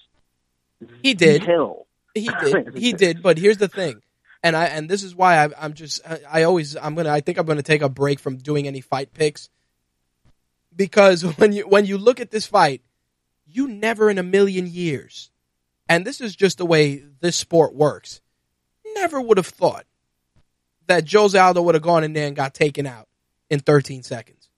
On the contrary, we were watching a fight in the UFC gym, and my buddy Jimbo Slice was like, "Yo, man, Aldo's gonna kill this guy," because that's what many of us, including myself, it's like, Conor, I like you, you're a cool dude, you know how to sell a fight, but Jose Aldo's Jose Aldo, and he's a fucking maniac, and he may kill you. Like, these are the facts, man. Anybody that really knows the sport thought that in their heart of hearts. Sorry to say it. It's like, yeah, McGregor this. Everybody's like, yeah, I had McGregor. Yeah, okay. I mean, when I was looking at the fight, and Taylor can vouch for me, I was like, I think Jose is going to win. Right. But I couldn't really figure out how, per se. Right. Not that I didn't think it would be difficult for him. Because I didn't know if he could knock out Conor, so I thought, and I hoped, it would have been like a 5-round war. I agree. That was what I hoped. Unfortunately, it was the exact opposite. It was, but you know what it is? It's like, McGregor made an interesting point about timing and precision and all this stuff, and that's one thing that, looking back at it and looking at his past fights, I mean, the dude is laser beam accurate with his striking. You can't even say, oh, his striking is sloppy. That's, again, and people make the comparisons between boxing and MMA, and MMA boxing, MMA boxing, and I say it in quotes, is a different animal than the sweet science. It really is. Like, you can't compare the two. Can't. It's a different type of learning curve. No, and two different things. Right. On top of the fact that it's a dedicated discipline. Like, mixed martial artists are mixed martial artists. They know, 20% of this, 30% of this, 40% of this. But it's, again, when your bread and butter is the one discipline, you're never, the odds of you losing on the one discipline is tough unless the other person's just better at that discipline. Great example. How many times did GSP out wrestle Division I wrestlers? Countless. Because he was just, yeah, exactly. Because he just took that and he became better at that. In Conor McGregor's case, the guy has fluid movement, very, very accurate pinpoint striking, and the only way you're going to beat a guy like him is you're gonna beat him to the punch and try and take him out. Or take him down, because I still don't. Yeah, his wrestling is terrible. It's like, and also his bottom game is non-existent. Yep, it's like what Jimbo Slice just said. Comparing MMA to boxing is like comparing football to hockey.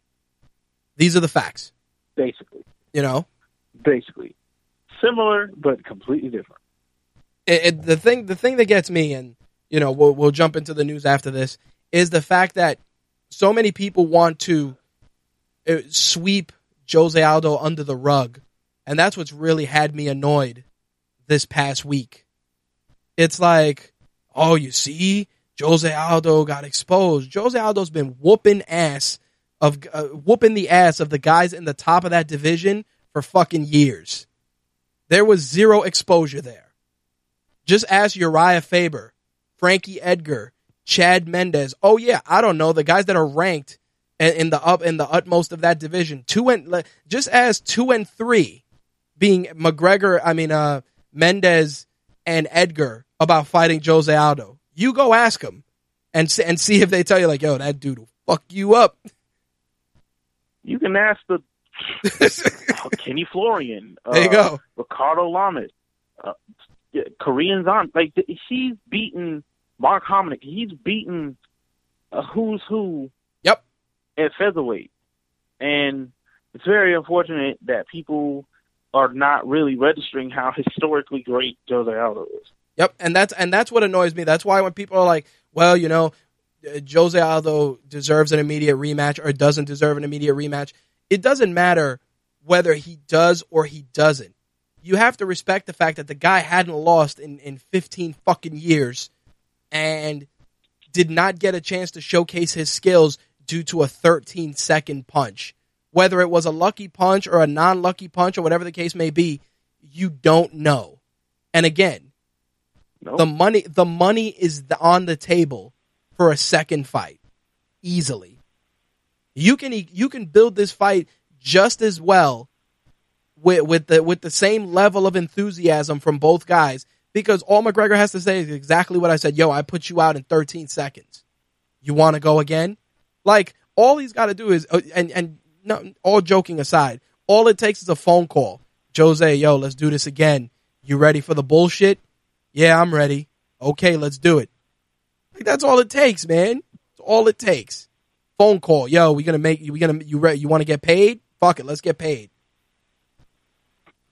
Yeah, we'll see though. I mean, I don't know how much the UFC wants to deal with Jose again. Yeah, I know, but that's just Dana White being a fucking fickle bitch. I mean, he's the same guy that was like, oh well, he's probably gonna fight Frankie next. But McGregor, it's like what somebody said on a group a couple of days ago. Somebody said, yo, Dana White doesn't give fucking Conor McGregor orders.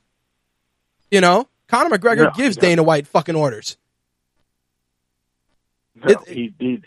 Like, if Conor McGregor is like 100%, like, I'm not cutting back down to featherweight ever. Right. I'm going to 155. Like, there's nothing. They're not going to tell him no. Right. But here's the thing. Lorenzo Fertitta said something very interesting. He goes, "Oh, Conor McGregor has the makings of a guy that can make $100 million." Oh, really? Thanks for letting us know that. That clearly means that you guys are fucking, counting the fucking ducats from this fight. So, like Jimbo Slice just said, a 15-year reign is enough of a rematch. Those guys can sell it and probably eclipse this one. And if you put it on the UFC 200 card, coupled with, Jones and DC, Holmes and Rousey, and, Rockhold and fucking whoever at this point, you'll be fine. That will be a ridiculously long card. Fuck it, I'll take it, dude. You're talking about 5 title fights. Well, wasn't UFC 100 close to that anyway? What do we have? 3 fights on the 100 card? 3 title fights? 3 title fights? Lesnar and Mir. Yep. GSP and Thiago Alves. Right. I think it was only 2 title fights. I don't think it was 3. Little Google foo real quick. Lesnar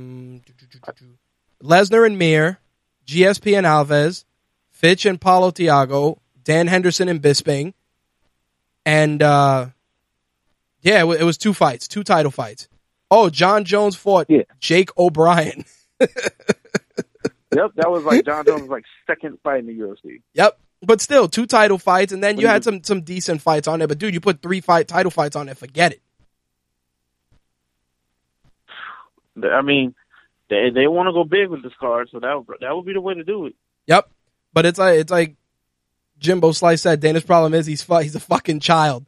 very spiteful. And it's true. It's like you said, he may not want to deal with Jose Aldo just on the strength of Jose Aldo being his own man.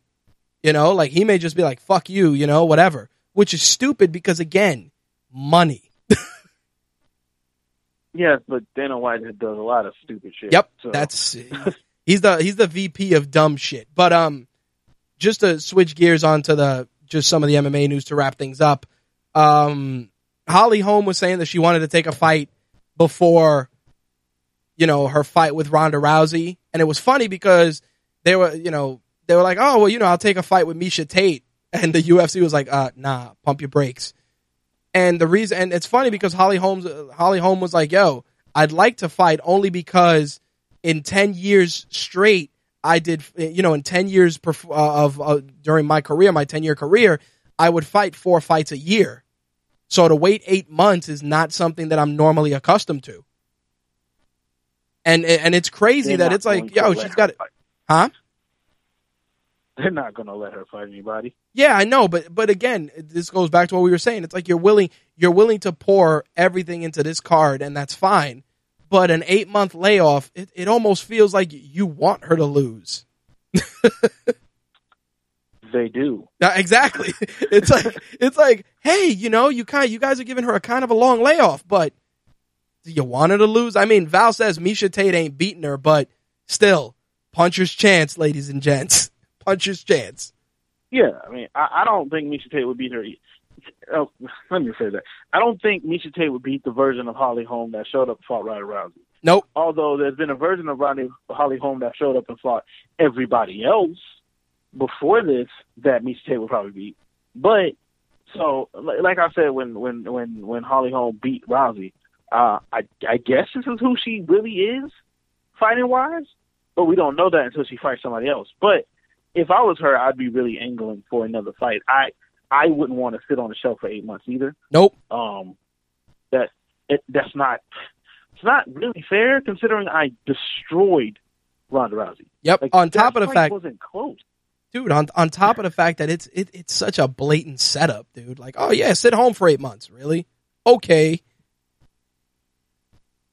Yeah, it's clearly like they want to do the rematch, and and also if Rousey loses, she probably never fighting again. So. Probably not. Squeeze that booger out that quarter. But to wrap things up, we got a big fight night this weekend. Cerrone, Dos Anjos, Overeem, JDS, the return of Nick Diaz. I just want to kind of just use those 3 fights. Nick Diaz and Michael Johnson. I think Nick Diaz is going to come in and try and make a statement because he's been off for a minute, but Michael Johnson has been on a tear. So that fight could go either way, but I think if it goes to the ground, Nick Diaz is choking him out. Yeah, if it goes to the ground on the feet, I think the blueprint has been laid to fight the Diaz brothers. Only thing is, I don't think Michael Johnson can fight that way. Nope. Like he's a forward pressure fighter, right? And it'll be interesting how the fight plays out with him and them both basically going straight forward at each other. I think that Nate Diaz is going to try his hardest to talk that shit, and I think that's going to be a key factor in how this fight goes. I think the shit talking is something that is going to definitely set the pace. Only because Michael Johnson's going in there with a guy who, you know, again, the Diaz brothers aren't about knockout power; they're about punches and bunches. And I think that when it comes to that, Michael Johnson's going to have his hands full. Yeah, it should be a good fight. As for JDS and Overeem, I think Overeem's taking that nap. Period. Most likely. Period. It's like, hey, nice to know you. Take this nap. And it's funny because he's like, yeah, I've been thinking about exploring free agency. You do that. Well, I mean, hell, Bellator will sign him. Like, you know they would. Will give him dumb amounts of money to sign with them. Yep. So JDS is my pick. Cerrone Dos Anjos, tough one to call, but I think Cerrone's running on another gear. I think we might see that title change Saturday. I actually just watched their first fight on YouTube like a couple days ago. They put it up on YouTube. UFC did. It'd be interesting. I want to see what Cerrone does differently this time in the fight, because I can see him winning, but I want to see if he does what he does differently against Dos Anjos that he didn't do the first time. So I could see the title change hands though. Yeah, I kind of see that, and like I said, I'm curious, and we'll use this as kind of just to bring it full circle. We'll see if McGregor's in the stands for this fight. That's all I'm saying. Is it in Vegas? Huh? Is the fight card in Vegas? Orlando. Oh, well, he can still be there. So it'd be interesting to see if he's there. Makes you wonder, because I swear, if they show him in the fucking stands, I'm like, I know where this is going. Yeah. Simple as that. And then, of course, in January, Robbie Lawler and Carlos Condit are going to bleed for us, because that's pretty much that. I cannot wait for that fight. That fight is going to be ridiculous. Those guys are going to beat that. It's almost guaranteed somebody's taking a nap. Like, we joke about it, and you and I joke about this stuff all the time, but when guys like Robbie Lawler and Carlos Condit get in there, that's where it's going. And in Robbie Lawler's case, the percentage of it happening is quite high. And if someone isn't going to take a nap, like Carlos Condit is going to put on some kind of striking clinic, because even if he doesn't knock you out, like, he's still beating you up. Yeah, I'm telling you, somebody's going to get the Ric Flair Crimson Mask. Yep. That's what's going to happen. But with that said, just to kind of wrap up the MMA for the year, best fight of the year, in your opinion? Best fight of the year. It's a great question. Probably Robbie Lawler versus Rory McDonald. That's, you beat me. You beat me to it. That was a great fight. Everything about that fight was textbook, man. Yeah, I think that would be my fight of the year. Absolutely. In terms of performer of the year, I definitely got to say it's crazy, but I got to say Demetrius Johnson, just because the guy's consistently gone in there, got the job done. Even though people walk out of his fights, he's consistently put on clinics in every fight. The only guy that, like you said, was John Dodson, and John Dodson got dismantled. So, definitely 2015's breakout dude, fighter of the year, in my opinion, was Demetrius Johnson. You can't even write a better blueprint. I would agree with that, but for me, it's Joanna. Joanna Jędrzejczyk. Yeah, she's. Yeah, I'm not even gonna try to pronounce her last name. She's. What's funny? She's a rare breed of fighter. As in, her star just came. She came out of nowhere. Her stock rose very quickly, and she approaches the fight game like a man. Like, she's ready to go in there and bleed, without even thinking about it. Yeah, and like she's so violent. Yeah, definitely. That's my favorite. Like, she's out here trying to hurt these girls. Yep, 100%. And I don't know, like, her fights this year have all been pretty much one-sided beatings, and I've just been really impressed with her. There you go. All right. Can we expect Black is the New Black this week, or are you guys taking a holiday break too? Yeah. Saturday we're going to try to get one. If we're going to try to record one on Saturday. If we don't end up recording one, I'll let you know. But that is the plan as of earlier today when I talked to Taylor. Awesome. As always, BITNB on Tumblr, at Blackout89 on Twitter. Anything else you want to add? No, that's it, man. Brother, I appreciate the assist this evening. I, of course, will be in touch.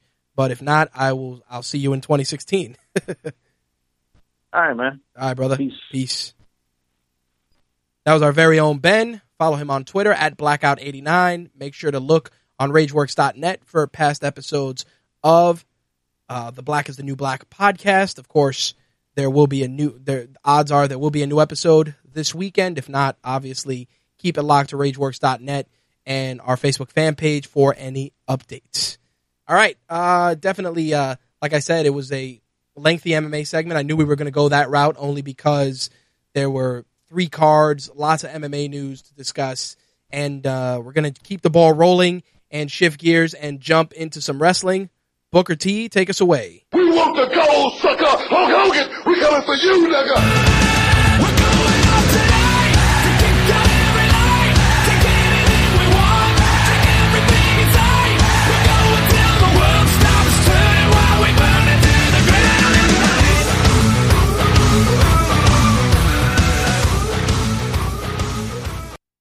All right, we had 3 cards this past week that need to be addressed. Obviously, TLC, the Raw from Monday night, and NXT.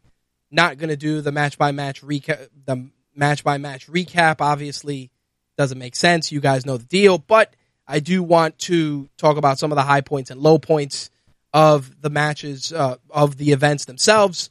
On the WWE TLC side, definitely some solid matches, which is crazy because, as I've said in previous shows, you did not expect a quote-unquote filler pay-per-view to deliver not only stellar matches, but just some solid storytelling for once. I mean, considering that we were coming into this pay-per-view with some really, really low Raw ratings, and on top of that, just a large dissatisfaction from wrestling fans, both casual and hardcore, showed you that WWE knows how to kind of bring you back in when necessary. I mean, their kickoff match for that evening, of course, was Becky Lynch and Sasha Banks, and you guys know that these ladies are capable of delivering magic on the NXT stage. On the pay-per-view side, I felt that their match was a little disjointed, not as good as their previous outings, but a solid opener, which bothered me because, like I said, we've seen their work in NXT. We know Sasha Banks is capable of delivering a stellar match, and Becky Lynch is not a slouch, but it just felt disjointed. I'm thinking just because of the timing issues. I mean, the match was roughly 10 minutes long, give or take, and it just didn't resonate and have the same style that we saw in NXT, and I think that was a big part of it. I think that creative, especially when it comes to putting together matches, needs to let these ladies go out there and do what they do best. Unfortunately, I still feel that there are shackles on both Sasha Banks and Becky Lynch in this situation, and I'm hoping that as the year winds down, we start seeing a shift in that direction towards more freedom and more creativity in the ring. We shall see what happens. Another high point, gotta throw it out to the triple threat ladder match, which not only was just stellar, but just showed that if you take the right elements, put them in the right match, and just let them go out there and have a great time, you're gonna get something special. This match not only showcased that the Lucha Dragons are incredibly talented in the high risk environment, but it also showed that the New Day is more than just a comedy gimmick and really gels together with both the Usos and the Lucha Dragons and can deliver stellar storytelling. I mean, the ending alone with Xavier Woods throwing the trombone at Kalisto was comedic in every sense of the word, but was something that you would expect when you're dealing with a team like the New Day. The spots in this match were tremendous. I mean, Kalisto doing the Salito del Sol off the ladder, breaking the ladder on the bottom was ridiculous. Pretty much a spot that really made you question if somebody got hurt for real. It was ridiculous. It was beautiful. It was violent. And again, it just recaptured that magic that we're familiar with from previous outings. I know a lot of people are like, yeah, you know, the ladder matches have been overdone. The TLC matches have been overdone. But sometimes it's just a matter of taking the right elements, or in this case, the right superstars, and applying that really, really good energy to bring something special into the mix. I think that these 3 teams definitely did that, and I think that if you're going to continue to expand and build the tag team division, these 3 teams are definitely the cornerstones of that division. A case can be made for Titus O'Neil and Darren Young, but I don't know what creative is doing with them. The Lucha Dragons definitely did not fail to deliver. That's for damn sure. And I'm hoping to see them in more high-profile matches in the future.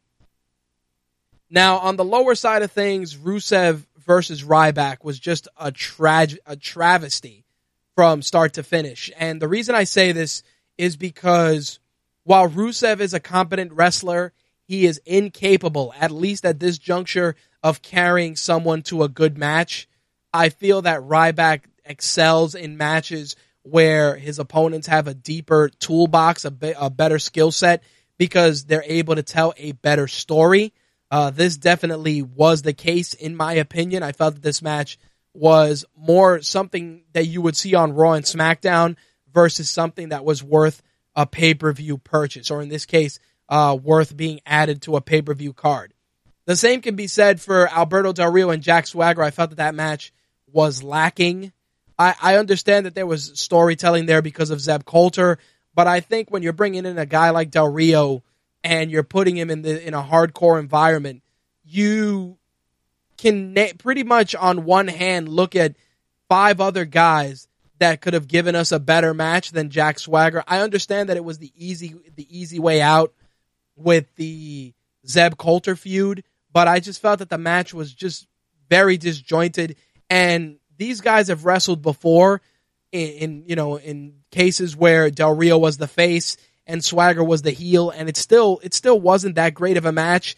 And in this case, it still applies. I think they just don't gel well together. That's for sure. Now, the 8-man elimination match was exactly what you would expect. Typical ECW hardcore fare with a lot of great spots, but it's like I said to my buddy Josh, who many of you know writes for the site. I said to him, I'm like, this match was indicative of not only catering to the specialties of, the Dudleys, but it was also a way to hide a lot of the glaring flaws in some of the other participants. Because in terms of wrestling ability, Luke Harper and Bray Wyatt are probably the better wrestlers of the duo. Same could be said for the Dudleys. I think Bubba is a better wrestler. Devon is a better storyteller. Dreamer is a better wrestler. Rhino is a better storyteller. And because of that, this match played to a lot of their strengths and really was very crucial to hide a lot of their weaknesses. I think guys like Eric Rowan and Braun Strowman, while they're good in the roles that they have, they're just not capable of working a match that'll make people feel invested. But by hiding it in the hardcore environment, you're able to get just something a little bit better out of these guys. And I think this is what needed to be done in this case. Obviously, people marked out as soon as they saw the lighter fluid, and we hoped that someone would get powerbombed through a flaming table. Obviously, that was not the case, but I felt that the end result with the Wyatt family winning just needed to be done. I think that giving the win to Team Extreme, you don't need it. I think that the Wyatt family as a unit are capable of being playing a bigger role in WWE programming, and I think that utilizing them to put over a part-timer like Dreamer or a veteran like Rhino who really doesn't need it, or even veteran guys like the Dudleys, it's doing more harm than good. So while the match itself was pretty academic, like I said, very hardcore, standard hardcore fare, I will say that the end result was the right way to go. Simple as that. High point for me, IC title match, tremendous storytelling. I really hope that we can see a lot more of Kevin Owens and Dean Ambrose, only because there's tremendous chemistry there, great storytelling, and just a really good dynamic between these guys. I think that if there's anybody that can bring out a little something extra out of Kevin Owens, it's a guy like Dean Ambrose. Dean Ambrose has as of late been a background player, mostly for all the stuff involving Roman Reigns. But when you give him a chance to shine and put him in there with a capable opponent, we really do see something special. And the fact that it carried over into Raw, which I'll get into in a moment, was, just a step in the right direction. And like I said, I hope to see more of that. On the low side, the Divas Championship match, again, two women that have a great skill set, are capable of working well together. Just the match, again, disjointed, not as good in terms of chemistry, and I just expected more. And that was definitely the case here. Obviously, the shenanigans with Flair and all the stuff, we know that it's all part of the inevitable Charlotte heel turn.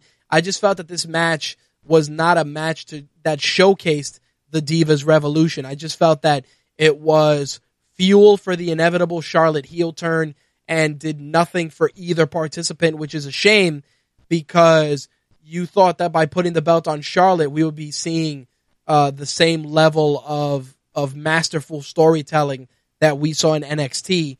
Unfortunately, the petty squabbles and the questionable promos from Paige have really just been the main drivers in this feud, and it really is something that the build-up was better than the payoff itself. That's all I'm saying.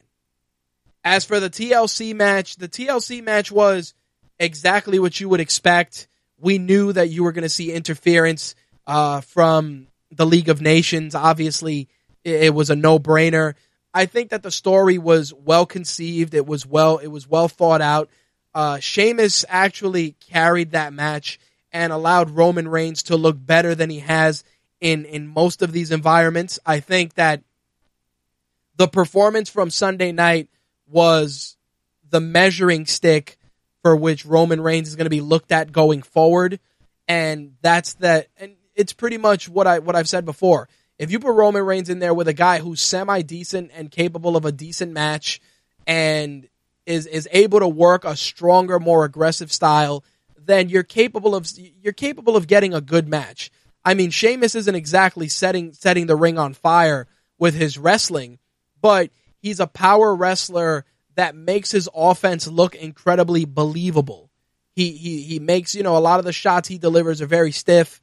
It really looks like there's a genuine fight going on when he's involved. I mean, when Sheamus ends, comes out of a match, he's scratched, bloody, bruised. I mean, a lot of it can be due to the fact that he's pale as a fucking sheet of paper, but it's also because it's a very physical, smash mouth style of wrestling that he uses. And I think that was just something that made Reigns look better in this instance.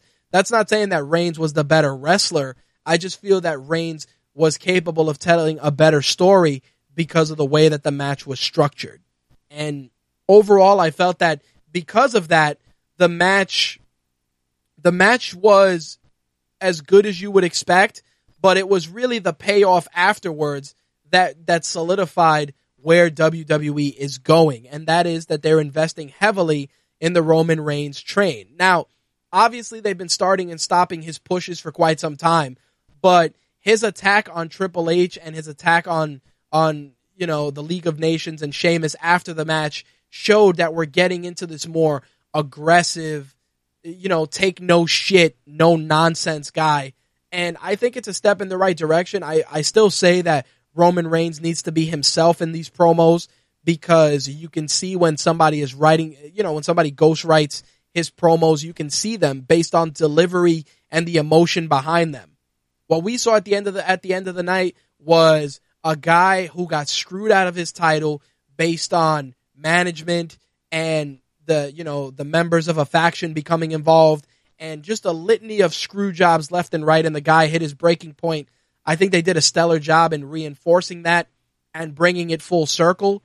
Now, is it something that was the right thing or the wrong thing to do? At this case, like I said, TLC is kind of a throwaway pay-per-view, so I think that it was good to lay the foundation. But when I go into Raw in a moment, we're going to really see that it was meant to come full circle.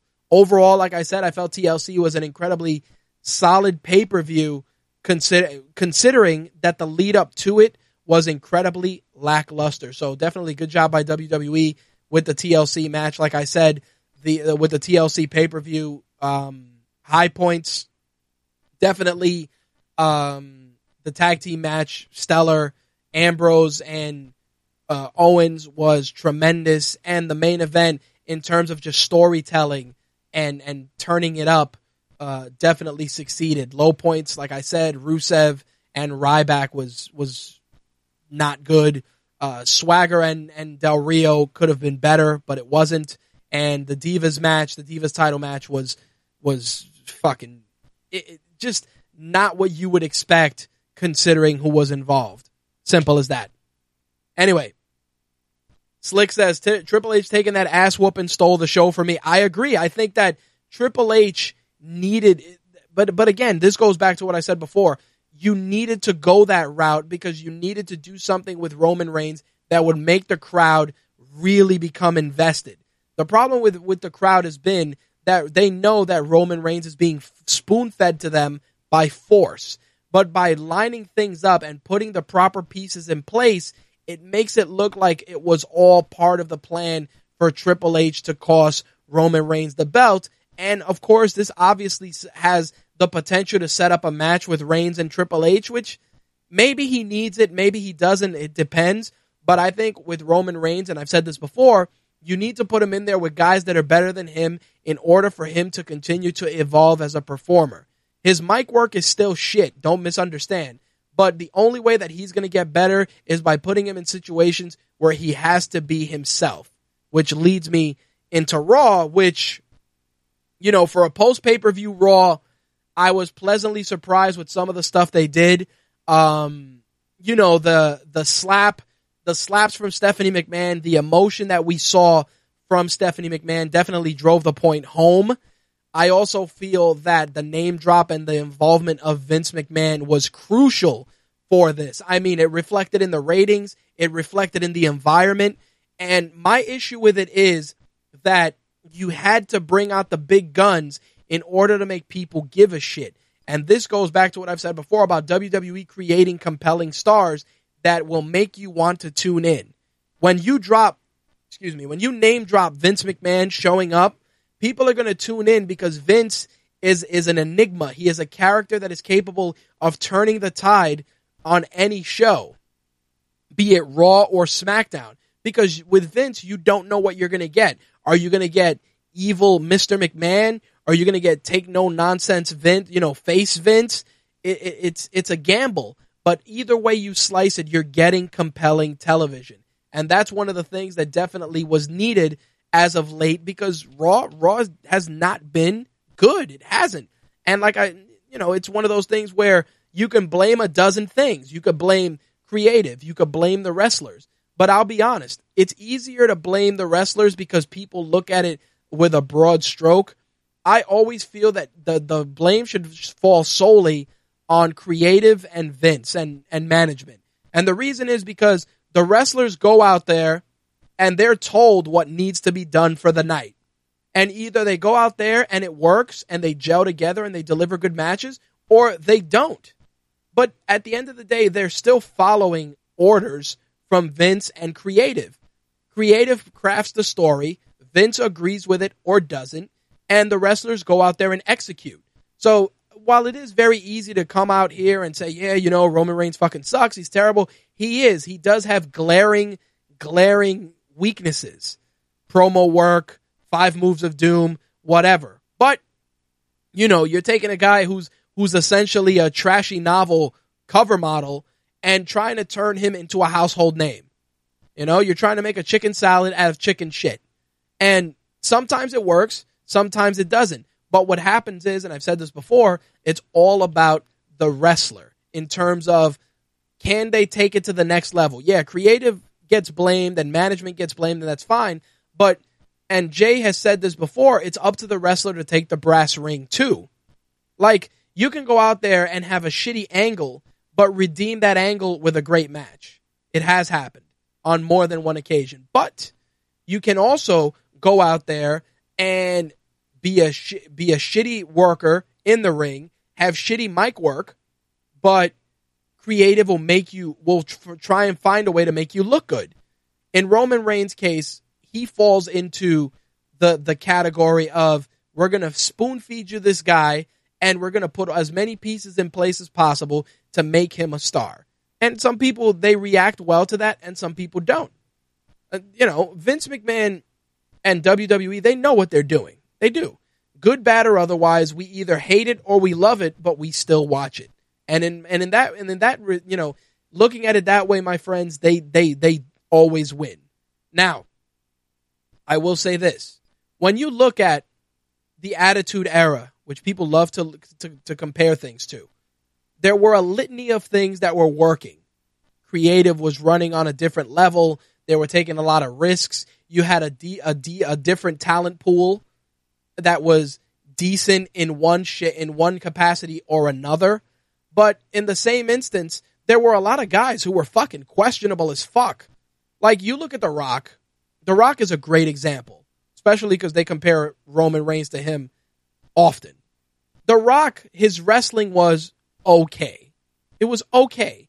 His opponents made him look good, but what made The Rock stand out was he was an entertainer. He was a guy that was capable of going out there and talking for 15 minutes, and you were glued to the television because he had that it factor. He had that one thing that made people want to notice him. Roman Reigns is a pretty face, but he doesn't have that it. He doesn't have that intangible that makes you, that compels you to want to watch this guy on your television.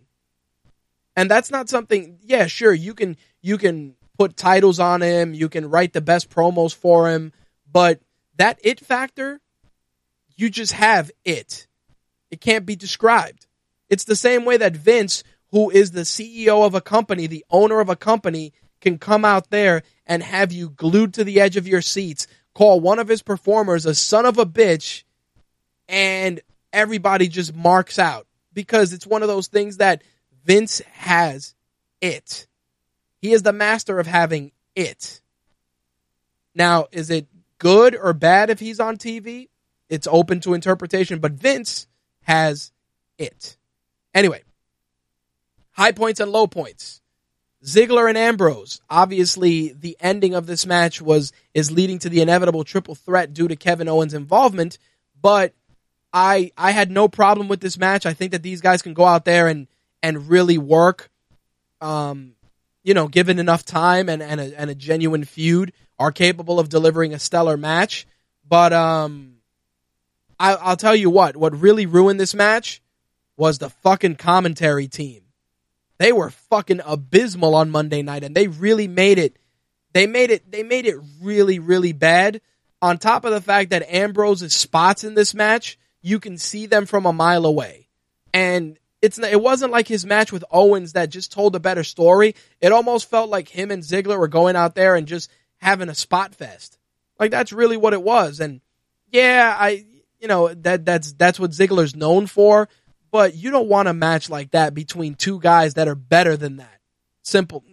It's as simple as that. You really don't. You don't need a spot fest from each of these guys in 2015.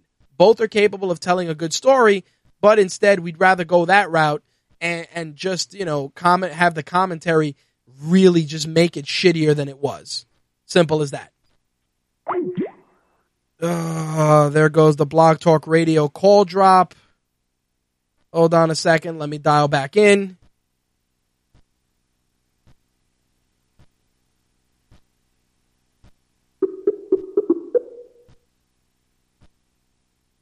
Welcome to Blog Talk.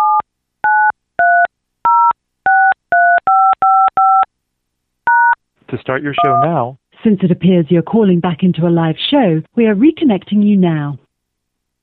We can always expect Blog Talk Radio to shit the bed, and of course they did. I figured we would leave 2015 without any call drops. Sucks that we got one, but in any case, as I said, I felt that to have such a spot fest between Ambrose and Reigns, it wasn't the move. Now, the R-Truth match with the R-Truth and Bo Dallas match, which led to Vince coming out, was probably the most awkward thing I've ever seen. And the reason is because, think about it, you're told to go out there, have a decent match, and your job is to essentially get thrown the fuck out. Like, that was really it. It's like, hey, you guys are going to go out there and fill 5 minutes, and Vince is going to throw you out. And like Slick just said, Vince gets super props for taking that ass whooping after having that hip replacement, even scripted. You know, it's true. I mean, there's a lot of stuff about Vince that you gotta love.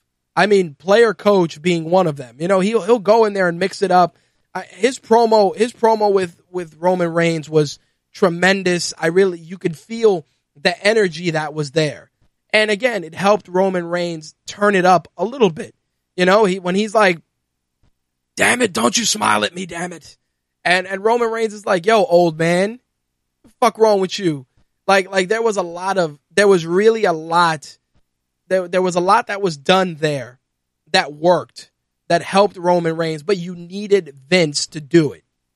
Like Triple H doing it, it comes off as Triple H still being a wrestler. Like nobody does evil owner better than Vince. Nobody does it. You know, like nobody does evil owner better than Vince. Like Triple H tries to do it and Stephanie McMahon tries to emulate it, but Vince is the gold standard of evil owners. If there was any other person that was close to that, is Dario Cueto on Lucha Underground in terms of just villainy. And of course the nut shot from Vince to Roman Reigns was just a little added bonus, because that just shows that, you know, you may be big, you may be bigger, you may be younger, you may be stronger, but a kick in the balls is a great equalizer. And I think that was one of those things that really worked in this situation. Again, Rusev and Ryback was just fucking terrible. You know, even with Del Rio and Swagger involved, it was, again, just no chemistry. I don't know if they're trying to create a tag team with Rusev and Del Rio, and maybe that's where we're going. But the match, again, it was pretty much taking the two subpar matches and lumping them together in a tag match, hoping that it would be better. It wasn't. Simple as that.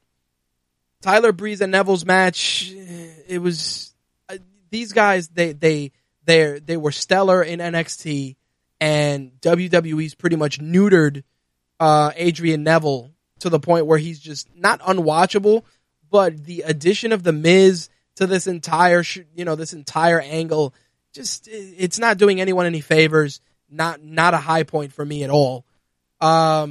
We got a do-over with the Extreme Rules match, obviously, for the Philly crowd. Same level of violence, same crazy spots. A fun match overall, and I think that it was done for fan service, and I got no problem with that. The Divas tag match, fucking terrible, and just fuel to the fire for the Charlotte turn. Not a good moment. And of course the title match, Sheamus and Roman Reigns, which was set up with the angle with Vince, was really good. It was really good, and the payoff with Roman obviously getting the belt, Vince McMahon eating a Superman punch. There was a lot of good storytelling. Reigns really went the extra mile, not only in terms of just telling a decent story, but mixing it up with Vince. I mean, the Superman punch to Vince and kicking Vince out of the ring, it really showed the brash upstart, you know, taking it to the conniving boss. Like Vince said, Vince engaging the ref took it back to the Austin days. I agree. I think that they're going to try and replicate that to a point with Roman and the McMahons. I don't know if that's really the direction you want to go in. I don't think that Roman is as compelling as Stone Cold Steve Austin, but stranger things have happened. But again, the narrative of, you know, face versus evil owner is one that, you know, it's a trope that we've seen before, but with proper execution, definitely has the tools to deliver a stellar payoff. Now, is Roman going to remain champion all the way to Mania? I don't think that's the case, but I think that Roman Reigns is definitely going to be chasing the belt in some capacity in 2016. I think that this was just a good way to close it out with the Slammies happening next week. I think it's a good way to leverage that as an oh my god moment. But we'll see what happens. I think that Vince's involvement was a big part of why Raw was solid this week. We did get a fair amount of rehash matches from Sunday night, which some people weren't a fan of. I mean, I like I said, I found a lot of them weren't that good to begin with, and then recycling them on Monday, either in tag format or in something else, just didn't do us any favors either. But I think that the bulk of the stuff with McMahon and Roman Reigns and Sheamus was good. I think that, the New Day, as usual, looked solid. The angle they had with the Usos and with the Lucha Dragons was solid. Obviously, adding fuel to the fire that we will be seeing these guys mix it up again. But not a terrible episode of Raw. I mean, the ratings definitely had a big boost. Vince draws, man. Vince is important. And like I said before, that's good and bad. It's good because obviously the higher rating is good. Bad because you still need to bring in a 70-year-old character to really force everyone else to turn it up a notch. That's just bad. That's just bad business in my opinion. And I think that what they did with Vince was good to help Roman get the belt and to turn that Philly crowd, which was cheering him heavily, but don't keep going to the well. Like, let's move past it and now have Roman Reigns overcoming the obstacles to retain his title. That's all I'm saying. Anyway, switching gears, want to go into NXT. I know that I'm kind of sprinting to the finish, but I'm really trying not to do 3 hours, trying to avoid it. But in any case, NXT TakeOver London was fucking stellar. What a stellar show. 2 hours of just really, really great storytelling, great wrestling. The opening match with Asuka and Emma was not only a very, very well executed match, but there were a lot of stiff shots in that match, a lot of really good Japanese strong style storytelling. And I thought, I got to commend Emma for that and Asuka only because, Emma was saddled with a real shitty gimmick when she was on the main roster. And, she's reinvented herself. Dana Brooke has been a good part of that. And it really showed in that match. There was so much, substantial storytelling, great wrestling. And I appreciated it. Asuka was to quote Slick, was amazing in that match. Really, like I said, really good storytelling, but you can split that honor with Emma for just giving us something amazing and getting the ball rolling right. The crowd was super into the match, lots of great chants and tremendous spots. Where these ladies go from there, I'll address in a few minutes, but I felt that it was a stellar opening. The NXT Tag Team match, much like the opener, was really good. I think that Dash and Dawson are tremendous. I was a little bummed that Enzo and Cass didn't win, but I think that this is just being done to build the anticipation for these guys finally getting the straps. I definitely want to get into it and say that the match itself was it definitely delivered in terms of wrestling and entertainment value, but I felt that giving Enzo and Cass the belts would have just been a better way to do it. I mean, when is the next TakeOver event? Are you guys going to pull the trigger when you guys do a TakeOver event in the States? Are you guys going to hold it off till Mania? I mean, who knows? But I know Slick wants to chime in. Let me bring him in to help us go through this and wrap things up.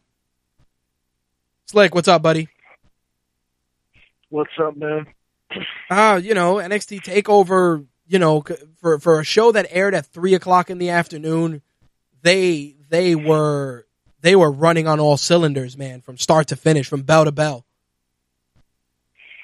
Yeah, I mean, of course, it was 8 there, but for us, it was 3. I saw it at 8 because, I was at work and everything.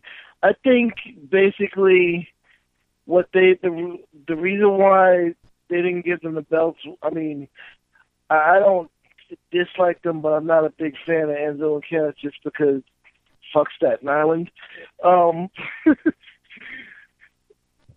think that they wanted to wait for any title changes till they came back home. Like, that show was mainly just to, like you mentioned earlier, it was just fan service. It was kind of like, I mean, every NXT show is a house show, but Right. even though this is one of the biggest crowds ever, it was just like a house show. So it wasn't meant to have any belts change hands. And I still think it wasn't nearly as good as, say, like the Brooklyn show. Right. But it wasn't bad at all. No, I think that the UK crowd, you gotta look at it this way: the United Kingdom and Europe in general, when it comes to wrestling, you know, they have their own. There's a different culture when it comes to wrestling in the UK, the same way that it's a different culture for wrestling in Japan. I mean, even the chants, most of them, some were similar to what we hear here in the States, but you know, they just have a different vibe.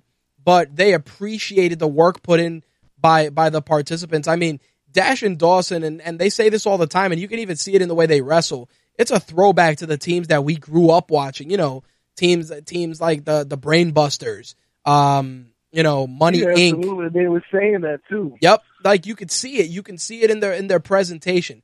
I do feel that Kaz and Enzo, they work well together, and they're let me put it like this: they gel with pretty much every team on the NXT roster. But the problem is that by delaying them winning the belts, while it is going to make for a stellar story, the problem is that you don't want the team themselves to lose luster. You know what I mean? Like these guys are running on a different level, on a different wave, and you want to make it that when these guys win the belts, it's like, holy shit. And as big of a venue and as passionate of a crowd as you had in London, that would have definitely translated well to the viewing audience. I mean, unless you're going to do another show here in New York, or you're going to do something on the East Coast that is going to give you that, the title change wouldn't have hurt, but the match itself was good. So, you know, it just turned, for me personally, it became a question of, you know, the team I wanted to win didn't win. That's all. I agree that you're saying you don't want them to lose steam, but I doubt that they're going to lose steam for two reasons. One, NXT, much more than WWE, seems to know what they're doing. True. And they're unlikely to lose steam because of one major reason, and that's Enzo. Because as much as, you know, I may have disdain for Staten Island, his whole bit when they come out, right, that always keeps the crowd. It's terrible that I'm going to say that the crowd doesn't get hyped; they stay hyped. Yeah, I mean, you know what it is, and I hate Mojo Rawley so much. You know what the thing is? I don't want Enzo and Cass to become Samoa Joe when he was in TNA, where the crowd, where people were like, "Yo, you got to put the belt on this guy. You got to put the belt on this guy. He's red hot. He's red hot." When Samoa Joe finally got the belt, it was like, "All right, great, thanks." Nobody was as invested because we were so past the point of caring. Like Enzo and Cass, the shtick is good, the mic work is solid, and the crowd is into it. But when you got, you know, teams like Jordan and Gable, who are just on another level when it comes to the crowd, you know, the Vaudevillains, you got enough tag teams in NXT that can make a lot of noise. A team like Enzo and Cass, even for a little bit, they need those belts. You know how I always say that some wrestlers don't need the belts? They need the belts. Yeah, they need the belt just because as much as Enzo hypes the crowd and everything, right? It's a perfect accessory for them. They're kind of like NXT New Day. Yeah, to a point, but it's exactly in that same realm. Sometimes you need it. Like the New Day have reached a point where even without the belts, they work. See, Enzo and Cass, they've already been without the belts for quite some time, and they've mastered that. Now they need to just take it to that extra level by being champions and keeping that same vibe, you know? Yeah, no, I'm agreeing with you. I got to say that because go ahead. No, just because there are so many tag teams that they can't have it for too long. Exactly. They do need to have it. Right. And, you know, the same thing that I felt about that match is what I felt about Apollo Crews and Baron Krang Corbin. I was mad about that. So as was I. It was still a great match, but I was mad about the ending. I was mad. I was frustrated with the ending, but you know, the loss doesn't hurt Apollo, so to speak. But I just feel that if you're gonna go to this length with a guy like Baron Corbin, then you need to make sure that either he's getting a title opportunity or something, only because you've built this guy as this huge threat, this monster, this phenom, this extraordinary athlete. This terrible way to word that, extraordinary athlete, and you're doing so without getting him anywhere near the belt. And while that is good, you got to put him up there to see if he can really hang. Because right now he's hysterical. Go ahead. It's hysterical when you said monster, because the second you said that, I started hearing the Krang fight music from Teenage Mutant Ninja Turtles, the arcade game. But that's what it is. You know, you have this guy. He's this force. He's this big dude, and you know, whatever. I crack on the way he looks, but you know, he has a unique look. You know, when he comes out there with the vest and the spotlights and shit, and it's like, oh shit, this guy's a big deal. And then it's like, okay, he's a big deal. Why isn't he challenging for a belt? And again, I kind of felt like, you know, because of the whole way they built it up, that Apollo Crews was saying, you know, he'll go through Corbin and then he's coming to get his title shot, that they could have had Apollo Crews win and then set up like a triple threat match between Balor, Joe, and Crews. I agree. I would have been fine with that, but the problem is, like I said, the loss doesn't hurt Apollo, but if you're trying to groom him to be an NXT champion, you can't have too many of those. Yeah, can't have in terms of running at the title, it hurts him. Yep. Now, on the flip side, those two matches were the matches that, you know, could have gone either way, and you know that's based on opinion. But the NXT Women's Title match, I said to myself, NXT is gonna fuck up if they put the belt on Nia Jax. I'm glad they didn't. But man, did Bayley tell the story of her life in that match? Bayley,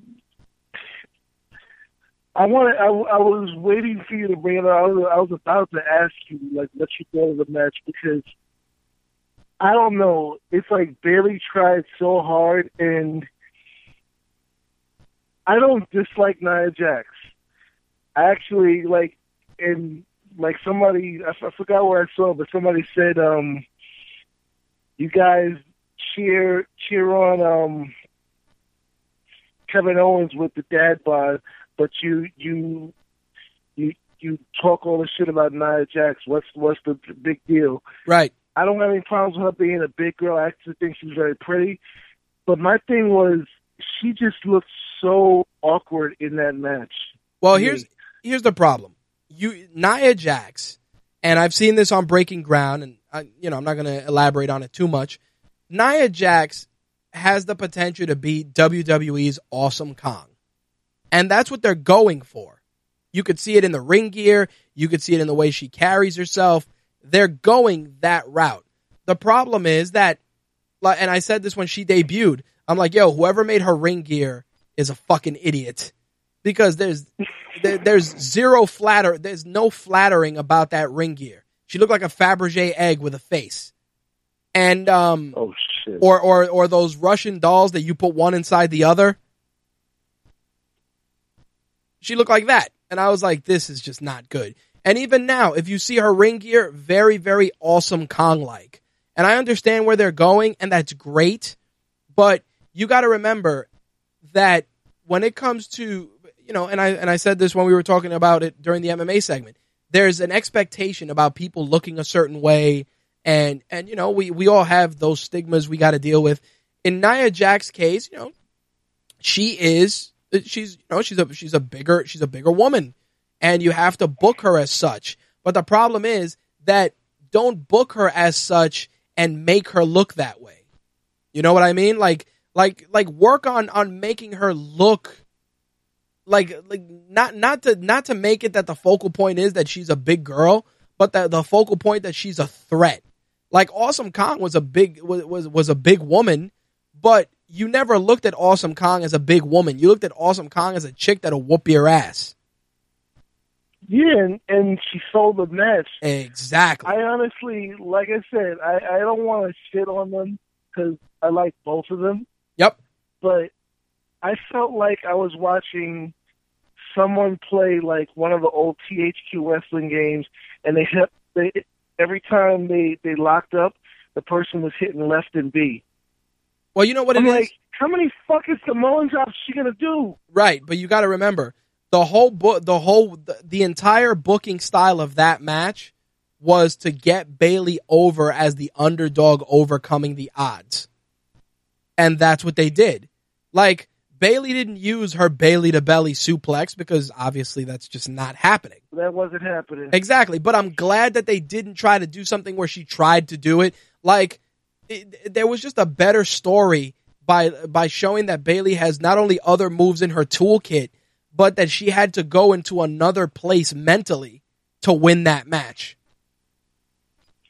No, I mean, it was fantastic that they showed that Bayley knew that it was kind of a David versus Goliath type situation. She's not gonna do be able to pull off her regular moves because she simply doesn't have the strength to get Awesome Kong off her feet, right, lifting her. Right.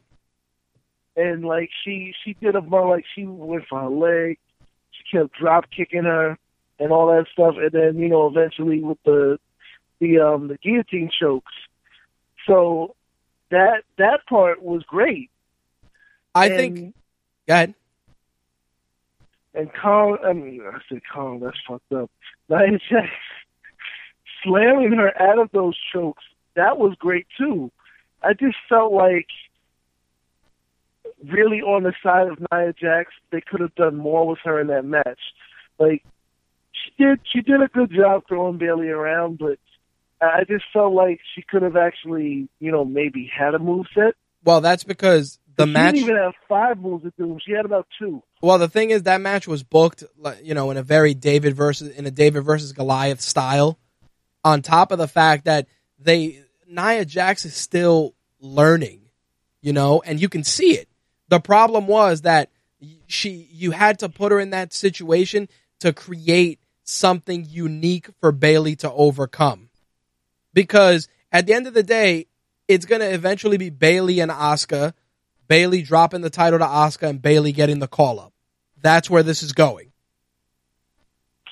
You know what's the best part about Bayley versus Nia Jax? Shoot. Before the match, when Nia Jax was talking shit and Asuka came up behind her and just smiled. Yep, because that's where it's going. That told me that Nia Jax wasn't winning the belt. Right. And that Nia Jax is going to have some kind of brawl with Asuka. Right. And I think that's going to be good for her because that's a Asuka's a performer that Nia Jax can work the quote unquote strong style like Emma did in the beginning. Emma was the Emma that we saw wrestling Asuka was not the Emma that usually wrestles, Oh, absolutely not. And that's what I'm saying. I think that Nia Jax, and I've said this before, it's something that's become textbook. It's Nia Jax needs the better opponents to become better herself because she's still learning. Now, I can agree with that. Now for the main event was fucking ridiculous. The Balor entrance, the Jack the Ripper entrance was awesome. I mean, it was very good for the UK crowd. I think these guys told a stellar story from start to finish. I definitely was a little concerned at the end of the match when Balor was sitting in the corner talking to the trainers. I'm like, fuck, let's hope he didn't hurt himself. Because it's like Sami Zayn is coming back. We don't need Balor to go on the shelf. So overall, I think he's hurt, but like nothing serious. Yeah, Like, he walked out on his own. he did, but stranger things have happened, the adrenaline kicks in, and then when it wears off, you're like, ow, I'm dying. So, Good point. I felt that the match was great.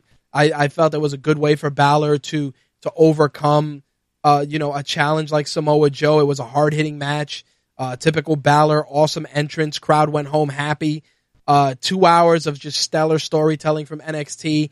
Looking forward to next week's episode of NXT, and I think that, with the return of Sami Zayn, it's going to be very interesting to see who steps up to challenge Balor next.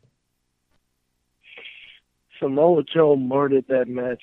Yeah, Samoa, but you've been watching it long enough to know that anything less from Samoa Joe would be weird. Oh no, absolutely. I'm just saying, it's just that, and they always say it. It's like seeing a guy that size, like doing multiple, like especially when Balor was on the sitting on the top rope, hitting him in the head with an enziguri. I was like, wow. But you know what the problem is? I hate when they do that, when the commentary does that, because wrestling should be about ability, not look. And by putting the focus back on how Joe looks, like they've done with Kevin Owens, for young kids that are watching this, for individuals that are, especially for young kids who's an audience that you're there, that you're trying to preach to, so to speak, you don't want to put out those mixed messages regarding body consciousness, and that's one of those things that I think they've done a good job of not doing with Nia Jax, but they still do with Samoa Joe and Kevin Owens. And it bothers me because, again, we're moving past the superhero physiques of the 80s and 90s. We're past that. And because of it, you should in turn move your approach and your commentary in that direction. Well, they definitely do it in WWE. Yep. Michael Cole has zero tact. Nope. But I didn't really feel that they were doing that so much in NXT. It's just that I'm not saying that you are just surprised by someone of that size doing moves like that, but you don't really expect the big guy versus the smaller guy to still look like Finn Balor versus like Sami Zayn. No. I don't. I'm not disagreeing. I'm just saying that there's NXT does a good job of telling that story, but sometimes, like I said, they fall into that old hat of, hey, big guy moves like a lightweight. All right, we got it. You know what I mean? Like you do it with Bull Dempsey as it is, and that guy he needs all the body consciousness he can get just because that's his gimmick. But what I'm saying is that you got to remember, his gimmick is terrible. Yeah, his gimmick is terrible, and it doesn't help. Again, that you're taking this guy, he's not the skinniest guy in the world, and you're putting him in the worst tights ever, and then you're going out there and after what Adam Rose did on Monday, right? The Exactly. picture of him guzzling fucking Hershey syrup. Exactly, and that's what I'm saying. Like that's what I don't like, because on one side you preach tolerance and acceptance. On the other side, you're the first thing you do is clown a guy on commentary. Like if it's the wrestlers doing it in an angle, it's different because it's acting. But the commentators are giving us the overall opinion of the masses. Like that means that management feels that Kevin Owens is a fat piece of shit. Well, what I meant with Samoa Joe is like more in the lines that he could be, even though he's an active wrestler, like he could be training even some people in the main card, because look at what Samoa Joe did last night at this point. When he dove through the ring, he looked like he is, but again, but he really looked like a pro when he dove through the ring and hit Balor. Yep. Take somebody, I'm pointing in a specific direction. Take Dean Ambrose. when he dives through the ropes, he looks terrible. No, I understand what you're saying, but that's just a matter of training and just a different approach to the game. But I totally get what you mean. It's like it doesn't even look like a move. Nope, it does not. But again, it's just NXT is just a better product when it comes to in-ring storytelling. Just a better product, head and shoulders.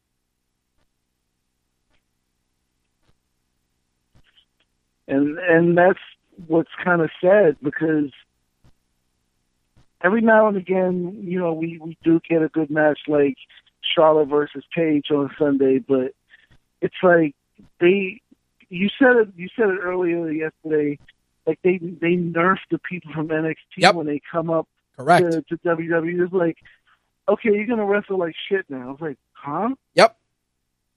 It's a regression.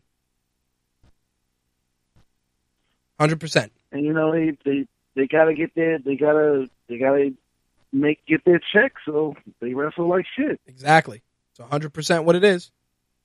But I felt that NXT TakeOver was a great way to close out 2015 for NXT. I mean, they got the shows next week, but that they're not going to be, they're just going to be filler until the new year. But I think NXT did a stellar job. Next week we got the Slammies, of course, and that's pretty much it for this week. Anything else you wanted to add? No, I'm good. I just, I enjoyed TakeOver, so I wanted to chime in on it. You got it, brother. I appreciate your assist as always. All right, I'll talk to you later. All right, brother. Peace. Peace. That was our very own Slick. With that bit of NXT talk, just want to rattle off a couple of things to take it home. Lucha Underground, for those of you like myself looking forward to the next season, will be returning to the El Rey Network January 27th at 8 p.m. Keep an eye out for that. Check your local cable listings to see if you have the El Rey Network. Of course, I mentioned last week that Rey Mysterio has signed on to the El Rey Network, to Lucha Underground, and will be debuting probably in the second episode. You can read our write-up about the signing on RageWorks.net. This weekend, we have Ring of Honor's Final Battle pay-per-view, which you can watch on iPay-per-view and also on the PlayStation Network. If you haven't seen a Ring of Honor show and are a fan of NXT, I recommend you check it out.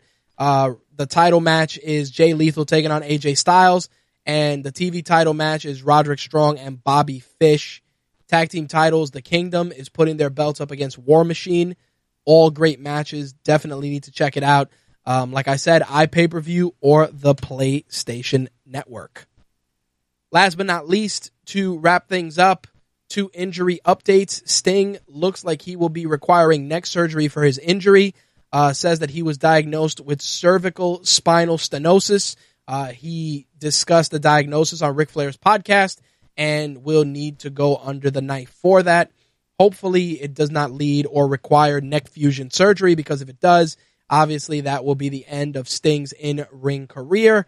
And I think that Sting still has one more good match left in him, so we wish him a speedy recovery. For those of you that are wondering where King Barrett was for the League of Nations beatdown at TLC and the involvement on Monday Night Raw, know that he is actually dealing with a nerve injury in his neck and should be back sooner rather than later. Nothing too serious, but the nerve damage definitely is something that requires some rest. But if you have read what's going on with SmackDown this week, then you'll find out what the deal is with Wade Barrett then. But in any case, for those of you curious, he was not on TLC or Raw this past Monday because he was dealing with some nerve damage. So definitely want to wish Wade Barrett a speedy recovery. Look forward to seeing him in the ring. Very underrated talent.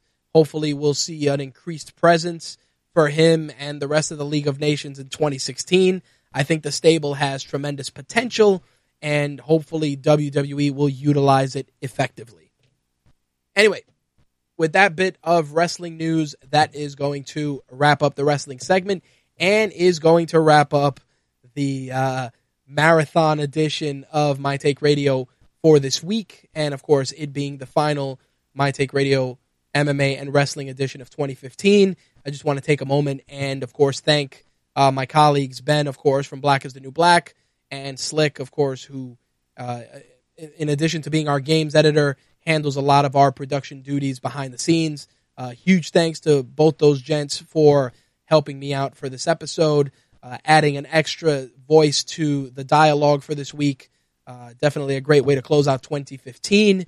Was going to get into some of the best of stuff, but I think I may actually dedicate that to a post on the site.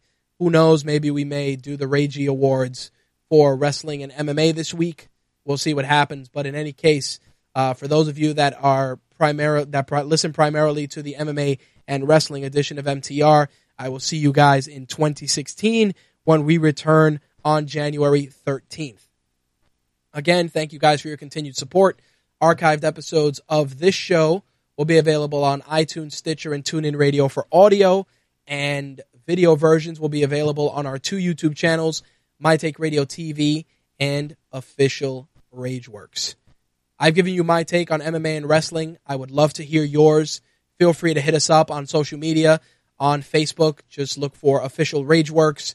On Twitter, we are Rage_Works. You can also follow us on Snapchat at Rageworks and also on Instagram, Rageworks_Rich. Definitely going to try and launch a dedicated Rageworks Instagram in 2016. I think somebody's sitting on that name, much like they are with the Rageworks Twitter handle, but we'll see what happens. Again, thank you guys for your continued support, and we look forward to giving you guys a brand new MMA and wrestling edition of MTR in 2016. On behalf of myself and the rest of the My Take Radio crew, happy holidays. Hope you guys have a great Christmas and a happy new year, and we'll see you guys in January. Peace. I'm rich, biatch! That's all, folks.